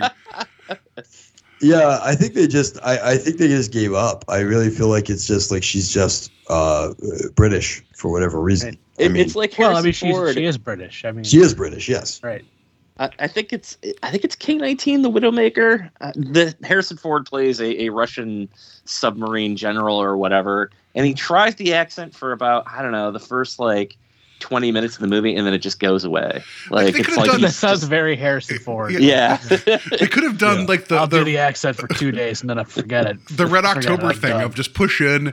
They're not speaking Russian anymore, and somehow your submarine captain is Scottish. You know, that's fine. You know, No, I did. yeah. Oh, sorry. Go ahead, Steve. No, I go just ahead. wanted to ask you guys because I feel like this is the type of story that we've seen a lot, and I can't pinpoint the origins of it, but the idea of the transplanted body part affecting the person, I feel like, is something that we've seen a lot. Idea for a horror story. How do you guys feel about that? Like, I know people really like that film Body Parts. I've not gotten around to see it just because, like I said, other iterations of this type of story have never really kind of gelled for me. But where do you guys fall on that sort of idea of, you know, oh, he's evil now because he lost his arm and now he's got an evil arm, or eye in this case? I don't think I've ever really seen it done particularly well. I do remember there was a good episode of Angel, the TV series, where one of the villains gets an evil hand, and he it turns out it's not evil, but it was a good episode. But it was it's always a weird device. I mean, I think my favorite usage of it is again The Simpsons, like Hell to Pay. Yeah, Hell to Pay. Yeah. With Steak is fried in the electric chair for smoking in the Quickie Mart, and his hair is given to Homer as a transplant. And Homer goes out, is possessed by Steak. He goes out and kills everybody that was that fingered him. But yeah, it's I can't think of anything. Actually, I mean, at some point, Sam and I got to cover The Hand, right? Oliver Stone and Michael Caine. But I don't think that's a transplant. I think it's just his hand comes back, gets cut off, and it starts crawling around killing people, which is better. And then it hides with the Addams Family later. It does its business and goes over there. And it reforms. It reforms and joins. In the book, The Assault on the System, they mentioned that this is a variation on Maurice Renard's surgical horror classic, The Hands of Orlok from 1920. Which was was filmed then and became Mad Love with Peter Lorre and Colin Clive, and then The Hands of Orlok in 1960 with Mel Ferrer and Christopher Lee. So this has been something that's been visited, a couple times. I don't mind the idea. And there's even that movie Eye. What was it, about 20 years ago now, where it was like somebody gets like the transplants and they're seeing like, you know, visions of like past killings. I think it's a perfectly okay device. The idea that the eye would be possessive of him, I think, is a bit weird. But if it was showing him things that, you know, shouldn't be seen, but also I'm like, wait, I didn't know the eye had a brain. That feels weird to me. But whatever. Right. It's. I mean, we just watched a segment in which there was snake hair. You know, if I'm in, I'm in. My only problem with the segment is that when he goes and does the thing that happens in all movies at this time, where you have to go look at the microfilm. In the microfiche at the library to read stories. At the library, yeah. Hard. Oh, I just wish they would have got the noise of him looking through articles, right? Because you got to have that. You got to have. There should be a montage. Yes, you know, you got to have him reading all the stories. Immediately calls for a montage. It does, and then him going to the card catalog repeatedly, and then him going to go look for the book, and then can't find it, and goes back to the card catalog and realizes he wrote down the wrong number. You know, that's what we need. You know, or like the eye keeps like dragging him towards like, you know, true crime sections of the life. It's like, no, not right now. We'll get back to that later, you know. Like, why do you make me keep checking all the books out with blonde women? This is weird. I just the fact that he reads out loud like where the eye came from and what this guy did, and then immediately he just goes home and he's like, all right, I guess I'm possessed now. It's like, I wish there would have just been like a brief moment of him being like, let me tell you, like telling his wife, like, I can't be around you because this is what's going on, right? And then maybe her being like, but the Bible, and then he snaps at that point. Because they put a lot of stock in the Bible being the thing that was going to ground them.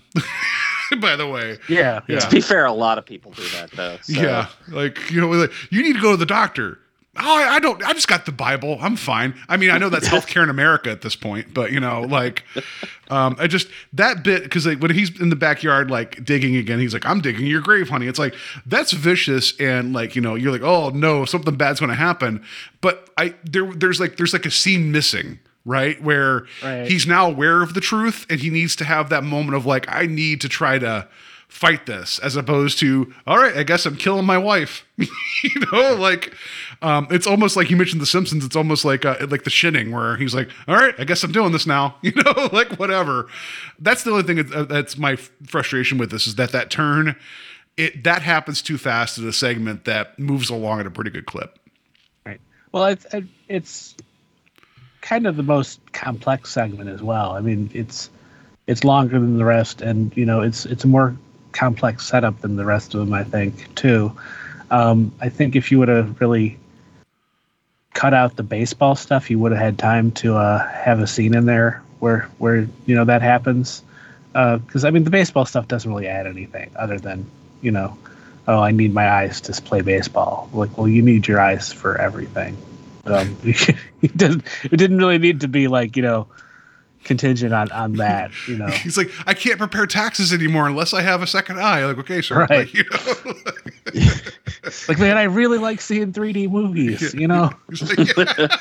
like, it's like, hey, Mark Hamill, I know you're already a pirate at sea, but like. Be like, I don't want to be one of those pirates. I want to be one with two eyes. Yeah, that's kind of what I riffed home when he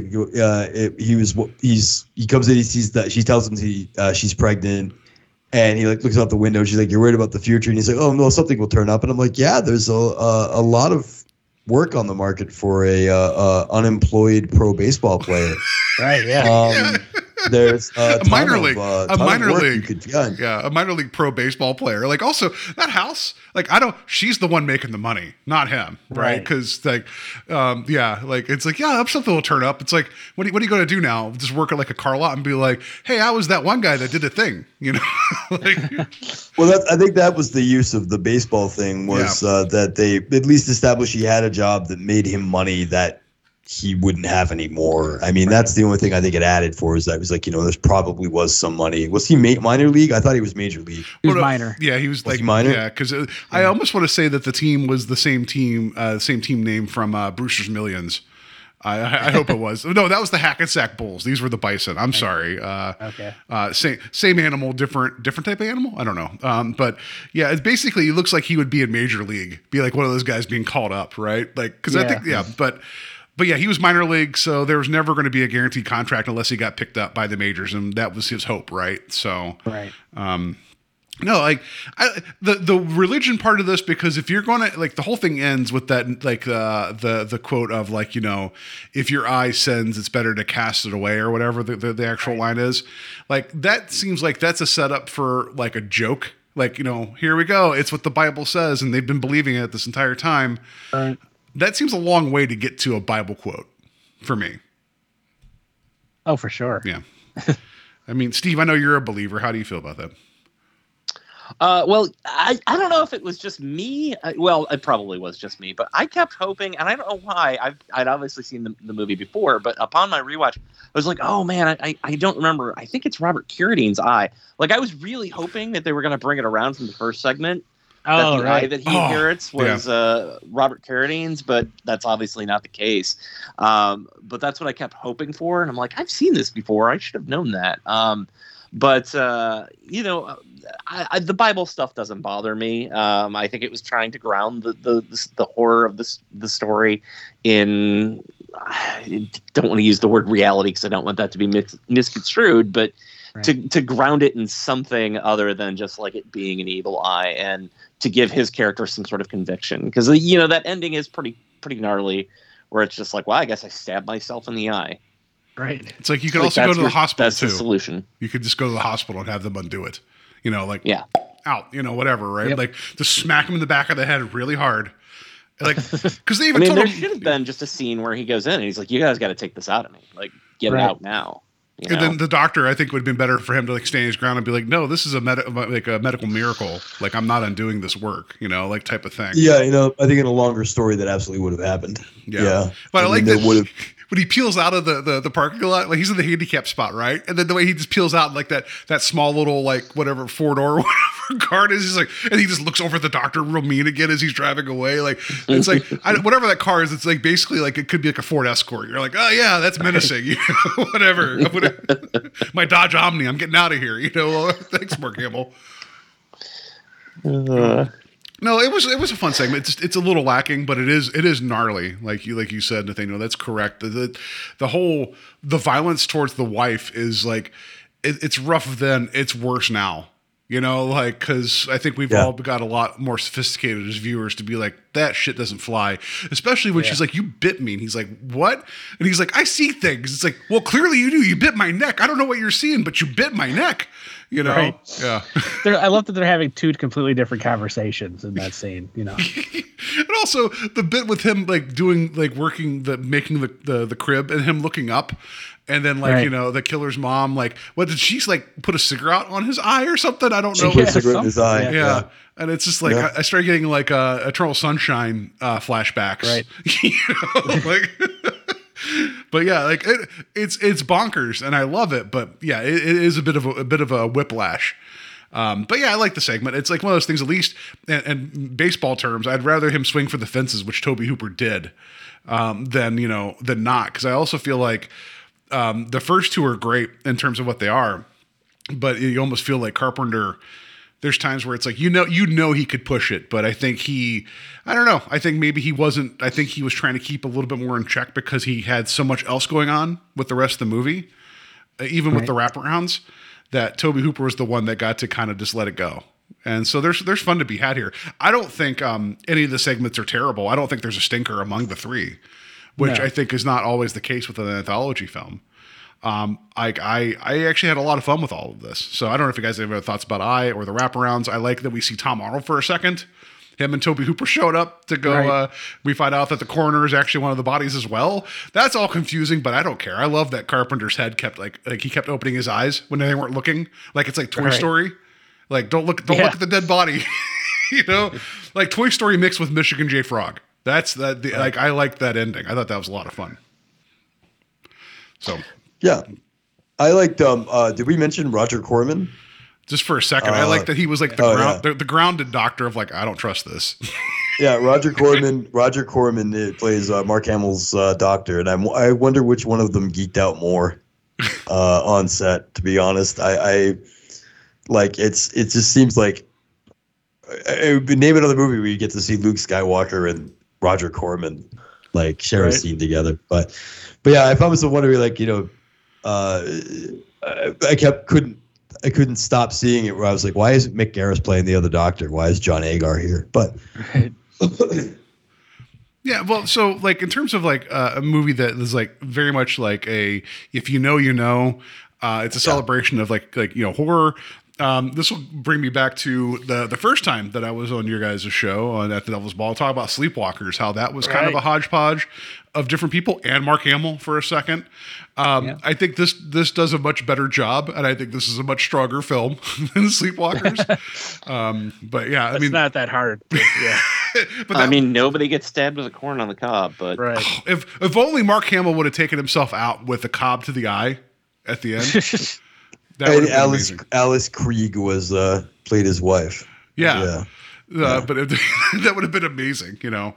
But or if being a baseball player, someone would be like, keep your eye on the ball, and somehow a baseball just took his eye out. That'd have been amazing too. But anyway, I just think this is one of those things. It's like if you know, you know, and if you don't know, it doesn't take away from the enjoyment of the film. But this is one of those ones where, you know, it's like, you know, it's a delight if you already are versed. Right. But I like that it's there, but there isn't like, hey kids, it's Mark Hamill, which I know, Steve, I'm making the joke from Jay and Silent Bob Strike Back, but it's like, it doesn't need to pile on. It's just, it's like one of those things. It's like, welcome to the club. If you're in, you're in. If not, please enjoy this really gross, weird made for TV movie. Right. Yeah. And, I hesitate to do this, but I'm going to say it only because, I don't want to forget about it. In talking about Mark Hamill, I just wanted to mention real quick. Paul, have you ever seen the movie Comic Book the Movie? No. Okay. So maybe it's something that we should talk about in the show in the future. It's from 2004. It's a movie written and directed by Mark Hamill. I guess he co-wrote it with Billy West. For those of you who know who Billy West is, he's most notably known as probably Fry from Futurama. But a long story short is he made a movie where he plays a comic book fan who's upset about a studio making a movie about his favorite character. And he basically goes after the last living family member, I believe, of the original creator to try and get him to help him make the movie the way he believes it should be made. And what was kind of smart about it at the time was he was like, I go to conventions with all these people who are also voice actors or actors. How about I just film them at conventions and we say they're playing different characters and sometimes themselves, like Bruce Campbell's himself there. And I think that's who he wants to play the character or whatever. But I just wanted to throw that out there real quick, that I haven't seen it in probably 15 years, and it's not a great movie, but I think there is some interesting ideas in it and something we could talk about. Absolutely. So I'm just throwing it out there that maybe at some point we should talk about Comic Book the Movie, because I was looking through Mark Hamill's filmography, and for as much as I love Mark Hamill, I'm realizing there's a lot of stuff that I'm unaware of that he did. Now, granted, there's a lot of stuff where it's like he's the voice of a character on one episode of an animated series, but there is a lot of stuff that I'm like, oh, I either kind of forgot about this or haven't, haven't seen this or didn't even know he was in it. So throwing that out there. But to get back to Body Bags, I do think that it's strong overall. And bringing it back around to Carpenter, if anybody out there has the first season of Tales from the Crypt on DVD, it's only the first 6 episodes. But there's a second disc that's included, and it's a 1-hour documentary, and it may even be online. You can probably find it on YouTube now that I'm saying it. But there's a 1-hour documentary about the history of EC Comics, and they talk to people. One of those people is Carpenter, and it's very clear that you can tell that Carpenter was a guy who was influenced by EC Comics at the time, growing up. And I think, this to me is like an idea that I'm like, why?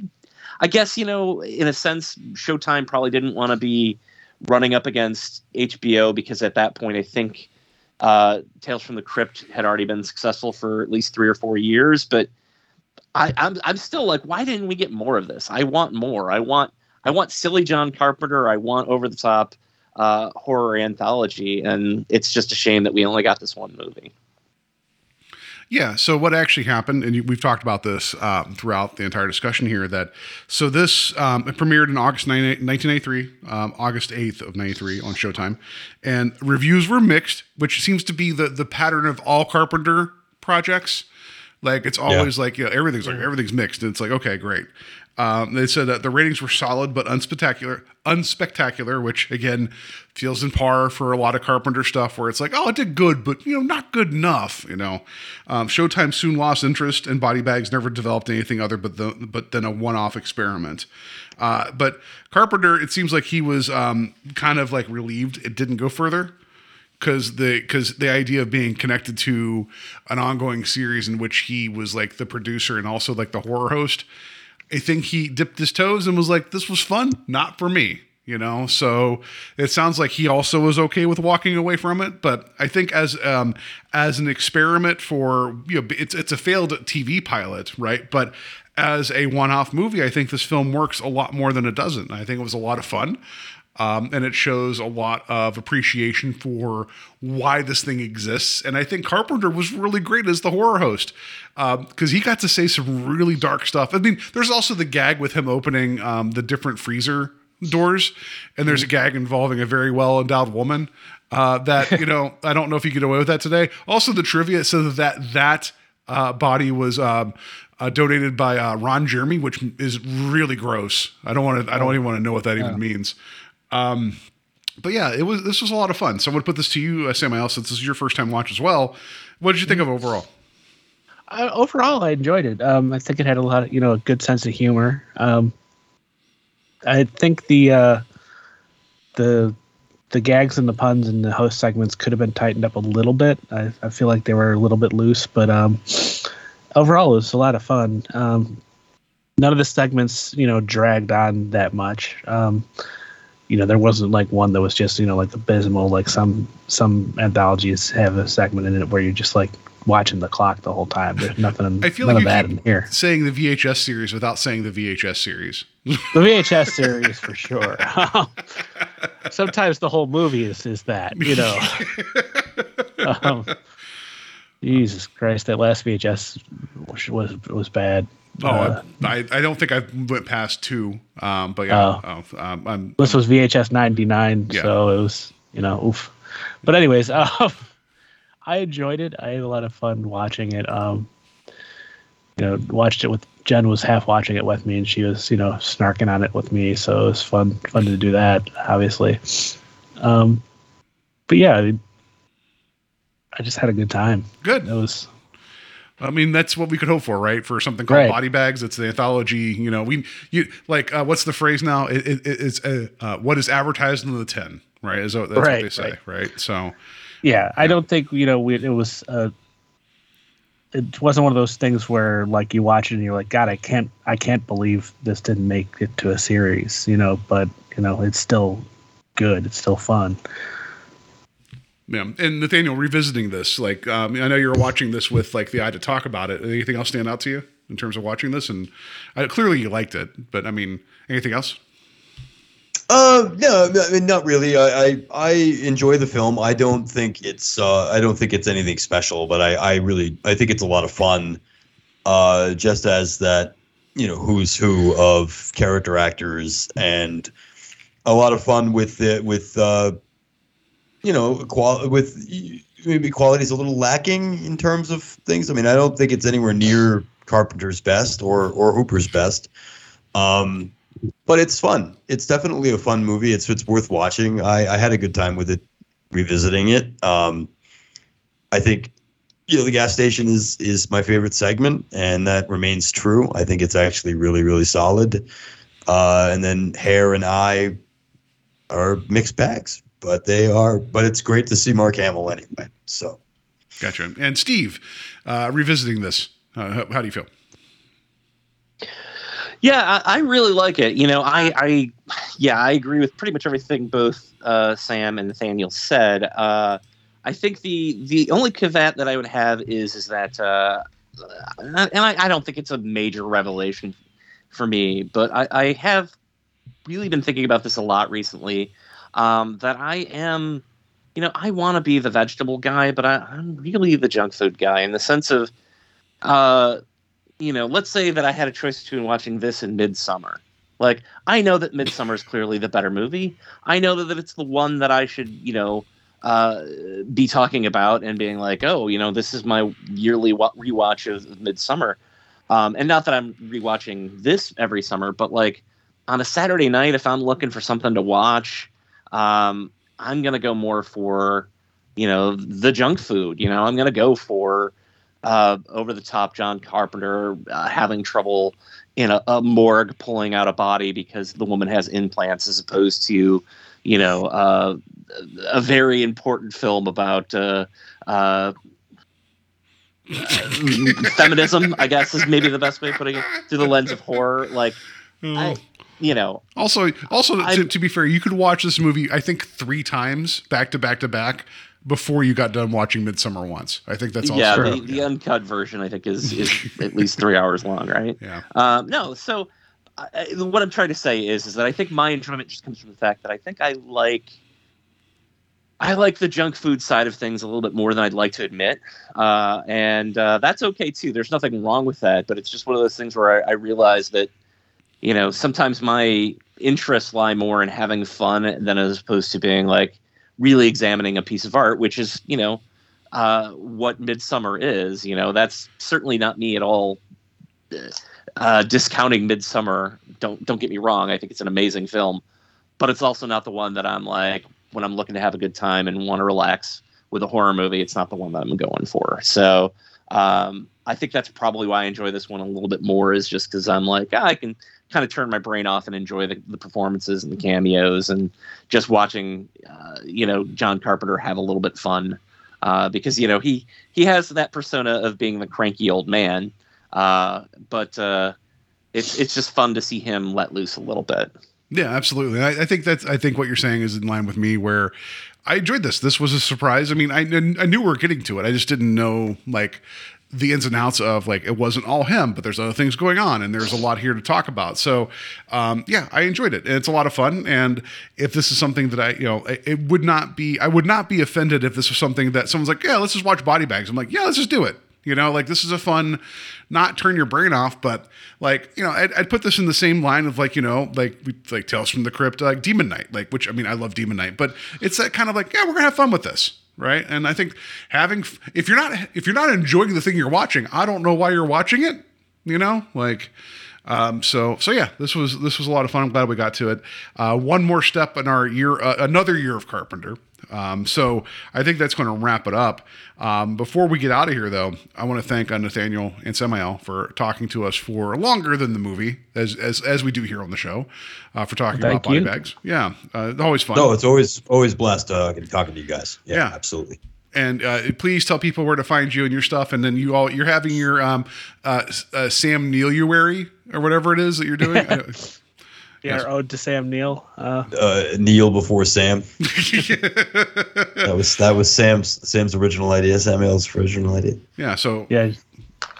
Shill your things. Tell people. Oh, yes. Yeah. Well, we're on Twitter at devils_AT.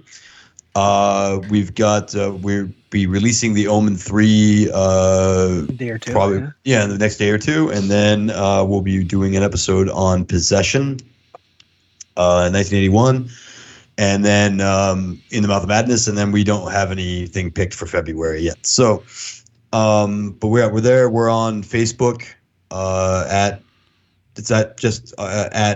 Devil's Ball, right?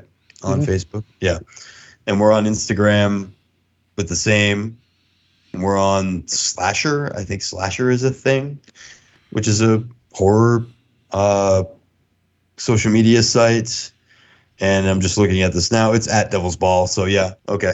It's just we're pretty much at Devil's Ball everywhere except Twitter, where it's Devils_AT because Devil's Ball was taken. So what's your OnlyFans account name? Balls. it's at Luke Skywalker's balls. You guys can find us. Yeah, everybody go check out their stuff. It sounds like they're getting to In the Mouth of Madness before we do, so you can listen to the better conversation, and then when Steve and I step all over it here next month. Yeah. Or we'll sync them up side by side, like you play them both at the same time through two speakers, and you get like a Flaming Lips experience to see like the overlap, right? Yeah, go check out their guys. They'll both sync up to the movie Wizard of Oz for some reason. Yeah. And maybe we can figure out a way to maybe we'll just make it one big episode. Together. Yeah, that'd be fun. Yeah, we'll figure that out. Maybe we'll if you guys are going to cover it that soon, maybe we can work something out. Yeah, of course, we're down for that. So yeah. You guys could find us on Invasion of the Podcast on Facebook, invasionofthepodcast.com, where there's a blog that has 7 inches of dust, but you can go read all my ramblings about various things, from canon films to sequels to I don't know, my distaste for the film Explorers that Steve likes a great deal. You guys can check. Love that movie. Yeah, same here. Paul, not so much. No. Tell me where the third act in that movie is. I challenge you. Anyway, so go check that out there. Wherever you find your podcast. Space. It's in space. Yeah. If we there it just goes. Robert Picardo. That's it. We're done here. Thank you. Anyway, I don't know why that's a sore spot for me, that people are like, that movie's a lot of fun. I'm like, you shut your mouth. Says the guy who champions BMX Bandits. No, I was making that joke. I've never seen BMX Bandits, but I champion Rad because that movie is goddamn rad. He's the shitty bicycle movies. What you, sir. I haven't seen Explorers since I was a kid. Yeah, I mean, it's not Rad, which Rad's amazing. So anyway, shitty BMX movie. You just shut your mouth, Steve. Anyway. It's the second greatest movie to have Send Me an Angel in it. Sorry, it's the first greatest movie to have the song Send Me an Angel in it. The second being The Wizard. Anyway, you guys can find us on social media. Wherever you find your podcast rated reviews would be greatly appreciated. And Steve, where can people find you and your lies about Rad? I just have a quick question for Nathaniel and Samael real quick. did you guys finally cover New Nightmare? Because that has been thrown around. Oh about us Jesus! possibly Yeah, we coming on. keep Is that- circling that. Yeah, We keep pushing. We that have saving it for you guys. Yeah. Okay, We haven't cool. done it yet. Yeah. All right. So yeah, looking forward to coming on for that discussion. But if you guys want to find me on the internet, you can go to our Facebook or Instagram under the Saturday Night Slasher. You can follow me on Twitter, but honestly, I very rarely use Twitter, but I still have a for some reason. But it's did you pay Saturday Slasher. $8 for the check mark? Did you get verified? I did not. Oh. I did, however, post some artwork there recently, and the same thing that happens anytime I post anything on Twitter happens. Just tumbleweeds. Like the reason I don't like Twitter, guys, is I just feel like it's yelling down an empty hallway. Like I just, unless I, come up with some sort of crazy political take, I think that's the only way that I can get people to pay attention. So, have you thought about posting your artwork and then saying something really racist on there? Have you thought about that? I haven't thought about that approach yet, but maybe I'll try it. It works for the Rippaverse or whatever the hell that is. Yeah. I'll just go ahead and hashtag everything Comicsgate. There you go. Just like make veiled statements about globalists and then post your artwork. Just hashtag Comicsgate, hashtag restore the Snyderverse, and you can basically just draw noodle-armed figures that do nothing and. Yeah. Hashtag Louis C.K. did nothing wrong. Just put stuff in there and see what happens. And your art will sell art. It's just not to the people you want to sell art to. But I'll no longer have a soul. The Rippaverse guy literally made like $2 million for his absolute garbage of a comic book, and basically just because he was like, it's not woke. Yeah, it's ridiculous. Yeah, that's ridiculous. So much. Yeah, it's grifting. Yeah. All right. Well, I guess the last place you guys can find me is we have a website, SaturdayNightSlasher.com, and that's about it. So, Paul, do you want to wrap us up? Yeah. What's your Truth Social handle? What's that?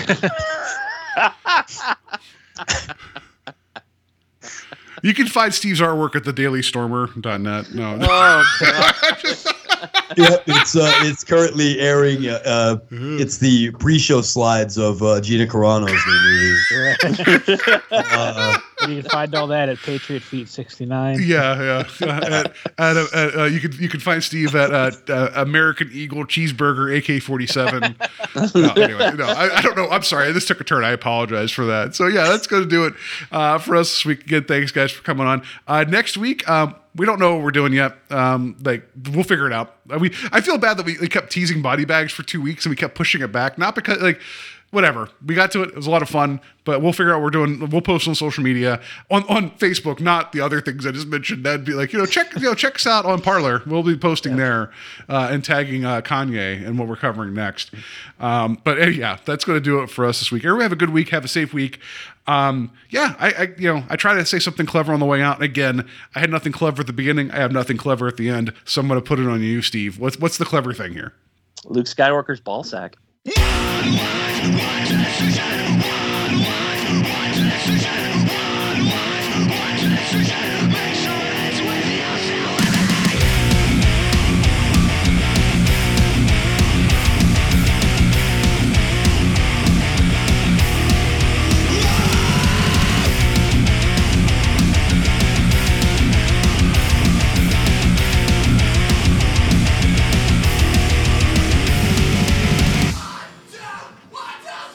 Cause